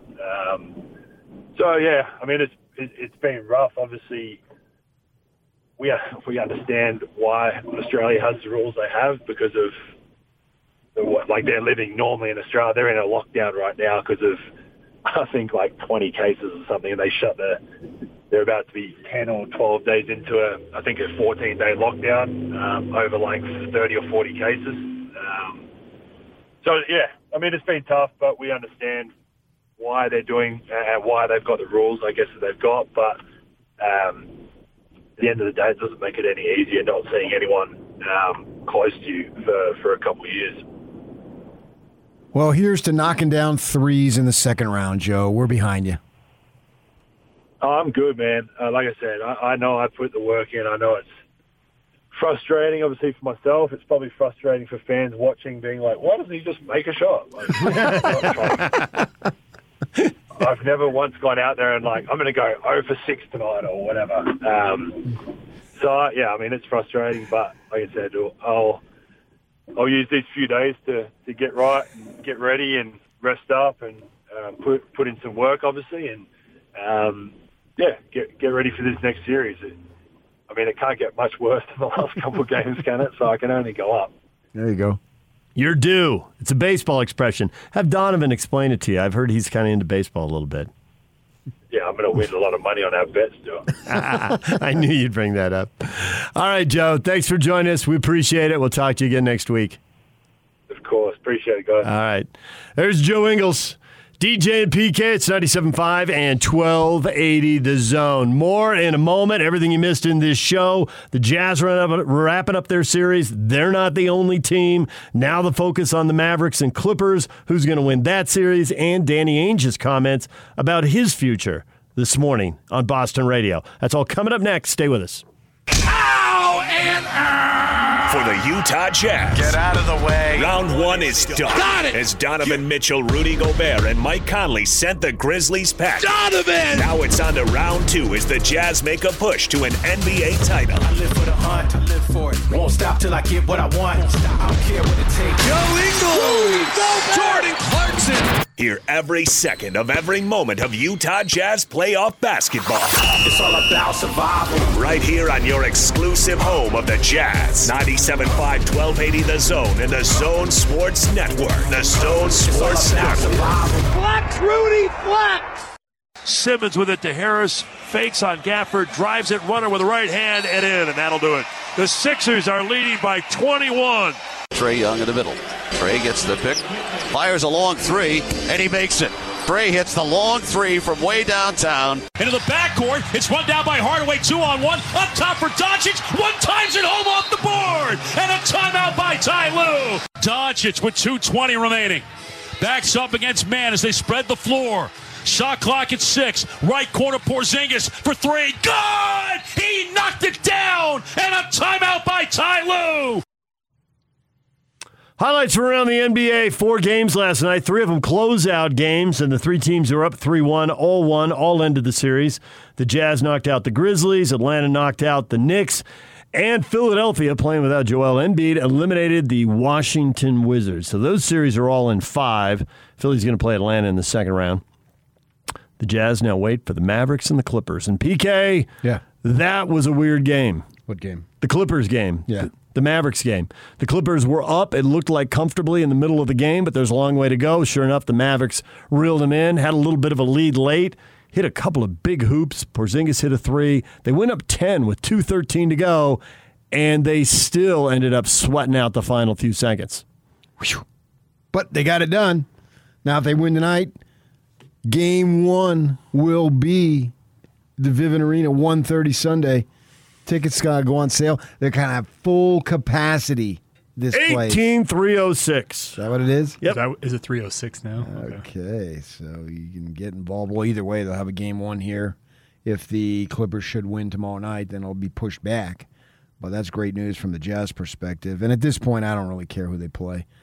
Just get Conley healthy. You can make a case, well, the Mavs aren't as good, but they managed to win, so it'll be easier. Well, the Clippers, they will give you an opportunity to have more rest because they'll force a Game 7. And either way, you should, if there's a Game 6, the Mavs win, then they got to hop on a plane, come here, quick turnaround, Sunday afternoon, no less, not in the evening. That's an advantage. If it goes the other way, the Clippers, they would have a quick turnaround if they play Game 7 on Sunday, and Conley can have more rest. And so you can just spin yourself around and around on that. Absolutely. Jazz are going to have to play well no matter who they play. I'm comfortable with either team at this point. If it does go 7, you do get more rest on the front end, but usually they make it up with a back-to-back the next weekend. So, what do you mean back-to-back? Like games on consecutive days. It's No. the one time they do it in the playoffs. No. Okay. But yeah. No. They've done it before. They may not do it now. I haven't seen this. I haven't seen the won't. schedule. I promise I was you. gonna say, That would be good. I hope you're right. With the TV networks now, I think they don't. No, that's what he was going to say, and he said it because he was right saying it. Dang, dude. Thanks Way to say saying it. You got something to say it. Dang. Don't spit it, say it. Dang, Tom. Yeah, I just You don't see know the- what? I don't see the What? network signing up for a back-to-back. That's just me. Right. I don't think we'll see that. Danny Ainge went on the radio in Boston. You got that, Yak? Let's hear it with Danny's own voice, because he retired, and so there are people think that he's all done. And then there's just a ton of stories floating around out there about this is just the first step in a transition to some kind of role with the Utah Jazz. And so does he want to work? Does he not want to work? How much does he want to work? What's going on there? So he goes on a morning show in Boston, WBZ-FM, and he basically gets that question, and here's Danny Ainge's response. Has there been any kind of contact? Anyone calling you yet? No, I don't. I haven't really made myself available. But no, it would probably be too early for that. I need some time off. I need to get away. And but listen, I don't want to not do anything the rest of my life. I want to work, but I don't want to do very much. So there's not that many people out there looking for somebody to hire to do very little and pay. So you're not like going to grow a beard and go. Oh, we went to the Letterman reference there? Apparently, yeah. Grow the beard.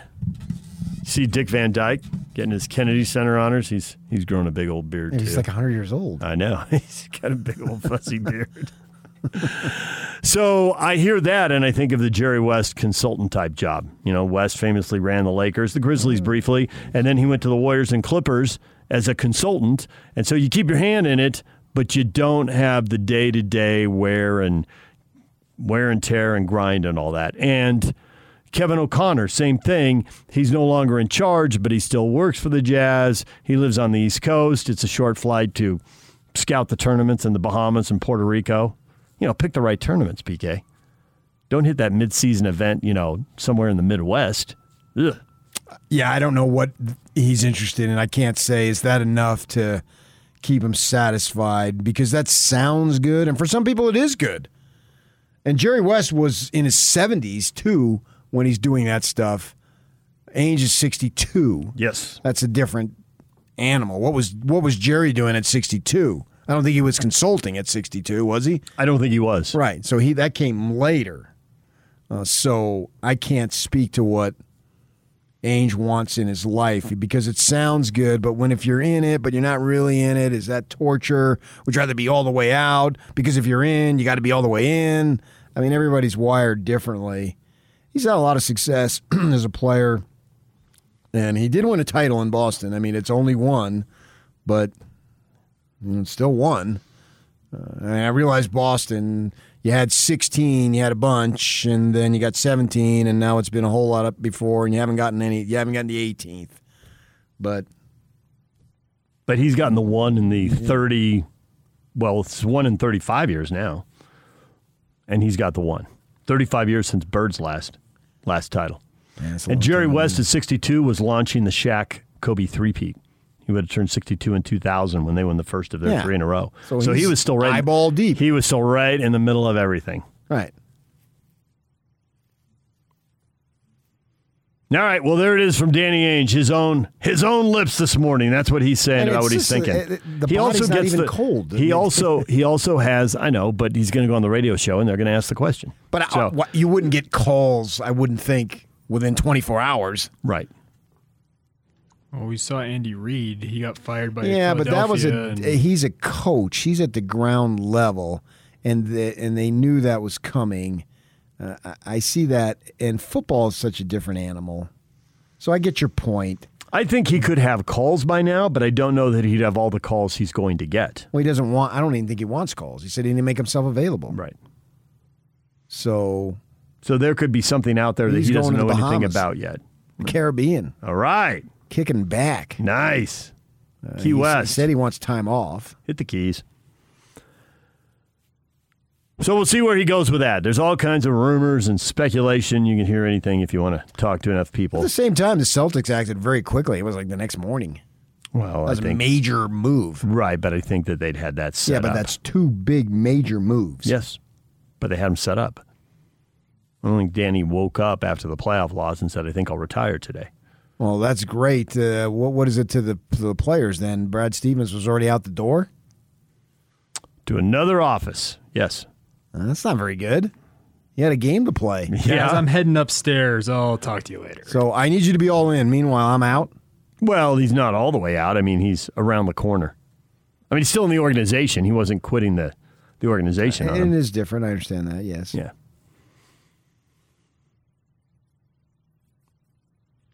Anything else you'd like to share from the NBA?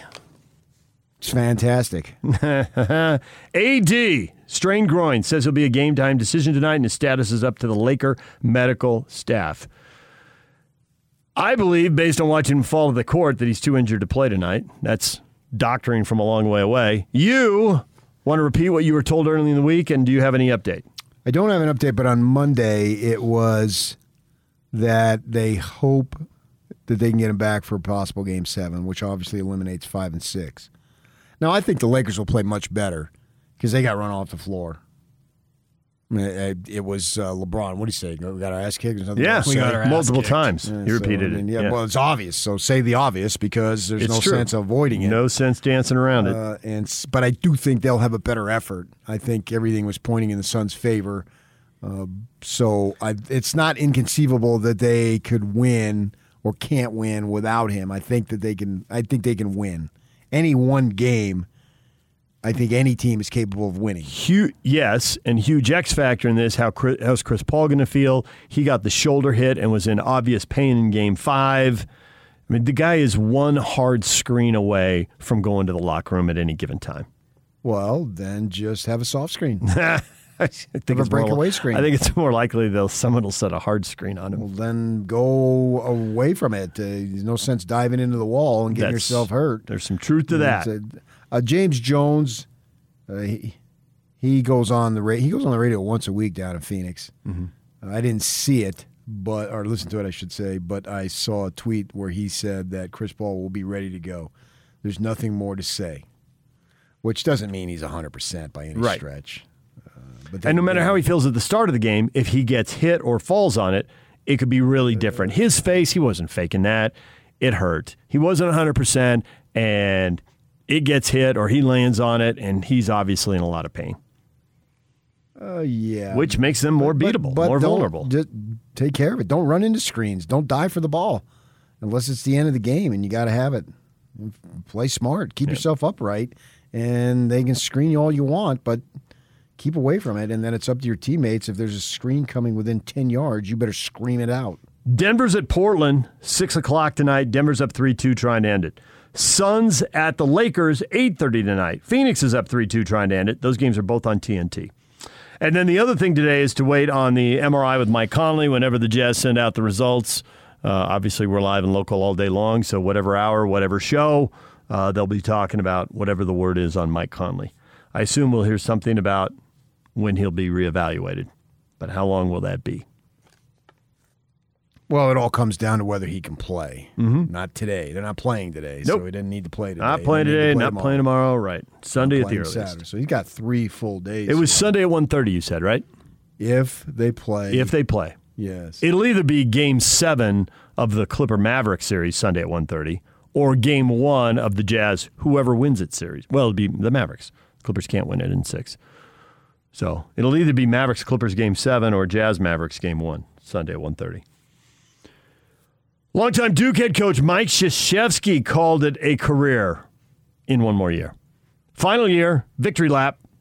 Doesn't want to go out on 13-11. 6 years removed from his last NCAA title. He's got a couple of Elite Eights in the last 4 years. But he's 3 years removed from the Elite Eight, I think. So to even go out with a big season. But he's leaning on the one and dones, and not just one. Roster seems to have 3, 4, or 5 of them now. Yeah, and that's hard to maintain. You're going to be 75 years old, so why not, man? Why not? And Schreier's only 33 years old. Associate head coach, never been a head coach, played at Duke, been on the staff at Duke. The torch will be passed to him. Yeah, the never been a head coach, it doesn't bother me that much. Really? As long as you've been in with Krzyzewski for a number of years. At a program like Duke. I get it, at a lot of schools it would be okay. But Duke is certainly one of the top 10, probably one of the top 5 programs. Oh, for right? sure. Duke, Yeah, North Carolina, definitely. Kentucky, and what? I'm running out of schools. UAU. Well, now they got Mark Pope, man. Yeah. Kid comes back, he makes a major press conference out of it. The guy's a genius marketer, man. Mark Pope is. But I think we've seen circumstances like this. You know, when North Carolina, Dean Smith left, Guthridge was not much older, but he stepped right in. They went in the Final Four. They did. So what did he do? Did he do 2 years? I think he did 2 years. The fact that he's been there for a good long time, you know, I think he's been there, 7 years? Yeah, he took over. over. It'll be 8 when he takes over. Steve Wojciechowski went to Marquette, kind of vacated that associate head coach job, and Schreier moved into that position. Krzyzewski has a coaching tree. He's got ex-players coaching all over the country. If you're Wojciechowski, you'd be thinking, I should have just hung on for a little while longer. Because he's got fired from Marquette. But for all we know, they talked to somebody else and I don't want to follow the man. I'll follow the man. I'll follow the man who follows the man. Right. And Doherty did that. That didn't work. And that didn't work. That did not work at all. So it's a coach. You don't know. I can't say he's going to be a slam dunk, but I'm comfortable with him being there for a number of years and understanding what Duke is about. I mean, he hasn't been away from Duke. He's been right there in the front line with Duke. When we come back, your feedback on today's show and the Game 5 win for the Jazz. That's next. And it's all over almost here. Don't go nowhere. Take the Zone with you wherever you go. Let's go. Download the all-new Zone Sports Network app on your phone and get live streaming of the Zone as well as podcast editions of every show.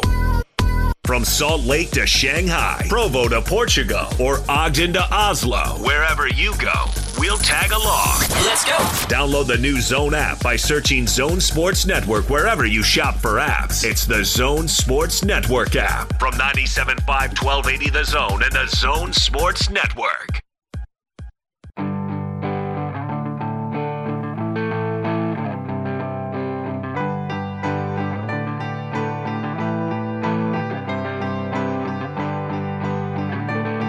Where is Joe Ingles in this playoff series? It's like Joey has tucked himself up into his mom's pouch, and he's nice and warm, and he doesn't want to come out. He's been non-existent in this series. Hey, are you guys going to have free Jazz tickets and Jazz swag at your upcoming live broadcasts and events that people can come to? I am told the answer to swag is yes. Some combination of hats, T-shirts, sweatshirts, jerseys, something. Yes, some things, multiple. And most importantly, DJ will be available for photos. I don't think that's true. Of course you will. Somebody comes up to you and asks you to take a picture. You're going to say no? Oh, are you that much of a friggin' diva that somebody's going to come up and say, can I get a picture with you? And you're going to say no. You have missed the point, Mr. Outraged. That was precisely. I was making the point. How can I miss the point? The point was I didn't think we had a remote coming up, and then I remembered we have one tomorrow at Lemma's golf tournament. And if you want to be at Thanksgiving Point tomorrow morning and get your picture taken with David James Sniggeldorf III, You'll be able to do it. That's a fact. And please make out your payment to PK Kinahan. I, on the other hand, don't Retirement even fund. talk to me. Oh, he'll take a photo with you. He's just yammering right now. Oh, I'm going to get up early and do my makeup. No, you're not. If we're lucky, you'll comb your hair, but that's 50-50. Hey. You might be in a ball cap. In the morning when I may wake up, I cover my zits with makeup and say a little prayer for you. I'm a big Dionne Warwick person.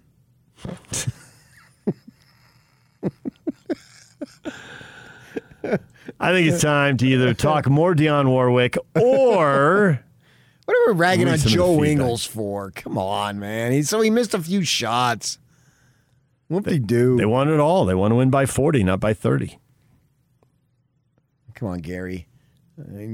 He'll be fine, man. Shot 38% for his career in the playoffs and shot 35% in this series. He goes for 40 in game 2, I want you to remember. He's not going for 40. I think all of us would die and go to heaven if he went for 40. If he does anything between 15 and 20, Jazz fans will be screaming and hollering and all sorts of pumped Okay. up. I just want you to remember. If he goes for 40. Yes. If he goes for 40, Donovan Mitchell is going to greet him coming off the court, and we're going to want to see it. And it'll be a full house in this arena. 18-306. He goes to the free throw line, people will be chanting MVP, and they'll be doing it in Australian. Clint tweets at us from now on, a gentleman's sweep will be known as the Donovan Mitchell sweep. Mitchell's got the best winning percentage in the postseason so far. The only one who's 4-0. Milwaukee. And I'm talking on the team. Oh. You said in the playoffs. For the Jazz. Well, you didn't say that. Well, we kind of talk about the Jazz a lot here. We've talked about all sorts of NBA playoffs this morning. You have. I'm only talking about the Jazz because they're the only team that I love and the only team that means anything to me. RJ, the Jazz fan, says the Jazz are now going to withhold Mitchell from playing in the first game of every playoff series to give the other team a chance. And then they'll bring him in and demolish him from game 2 on. And I'm sure Mitchell would be totally on board with this plan. That's like a handicap in golf. I'll give you 10 strokes, and I'll still beat you. I'll give you no Mitchell in the first game. But from then on, it's 350-yard drives down the middle of the fairway, and I'm making everything inside of 15 feet. Well, that'd be very impressive if you beat the Nets that way. He's sitting over there in that jacket. Whatever, dude. Just waving at Harden and Durant. You better win this one. You imagine the pressure on the other team because you know he's coming back? Man, that'd be awesome.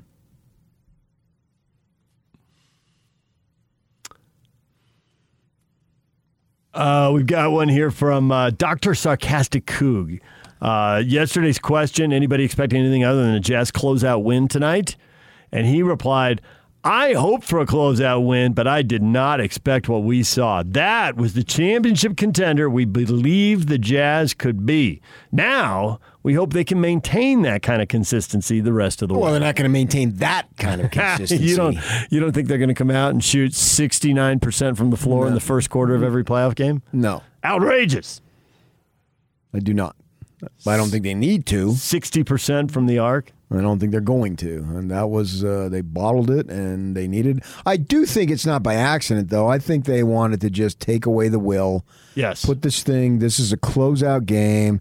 We had 3 chances last year. We didn't get it done. And so let's just kill this storyline. Who in the world wants to go back to Memphis? You know, Donovan actually talked about that after the game. He said, that's a 3-hour flight to Memphis. Yeah. And another game, and then it's a 3-hour flight back. Nobody wants to do that. Nope. Nobody wants it. All right. Hans and Scott here up next with more on Game 5 and the series win over the Grizzlies.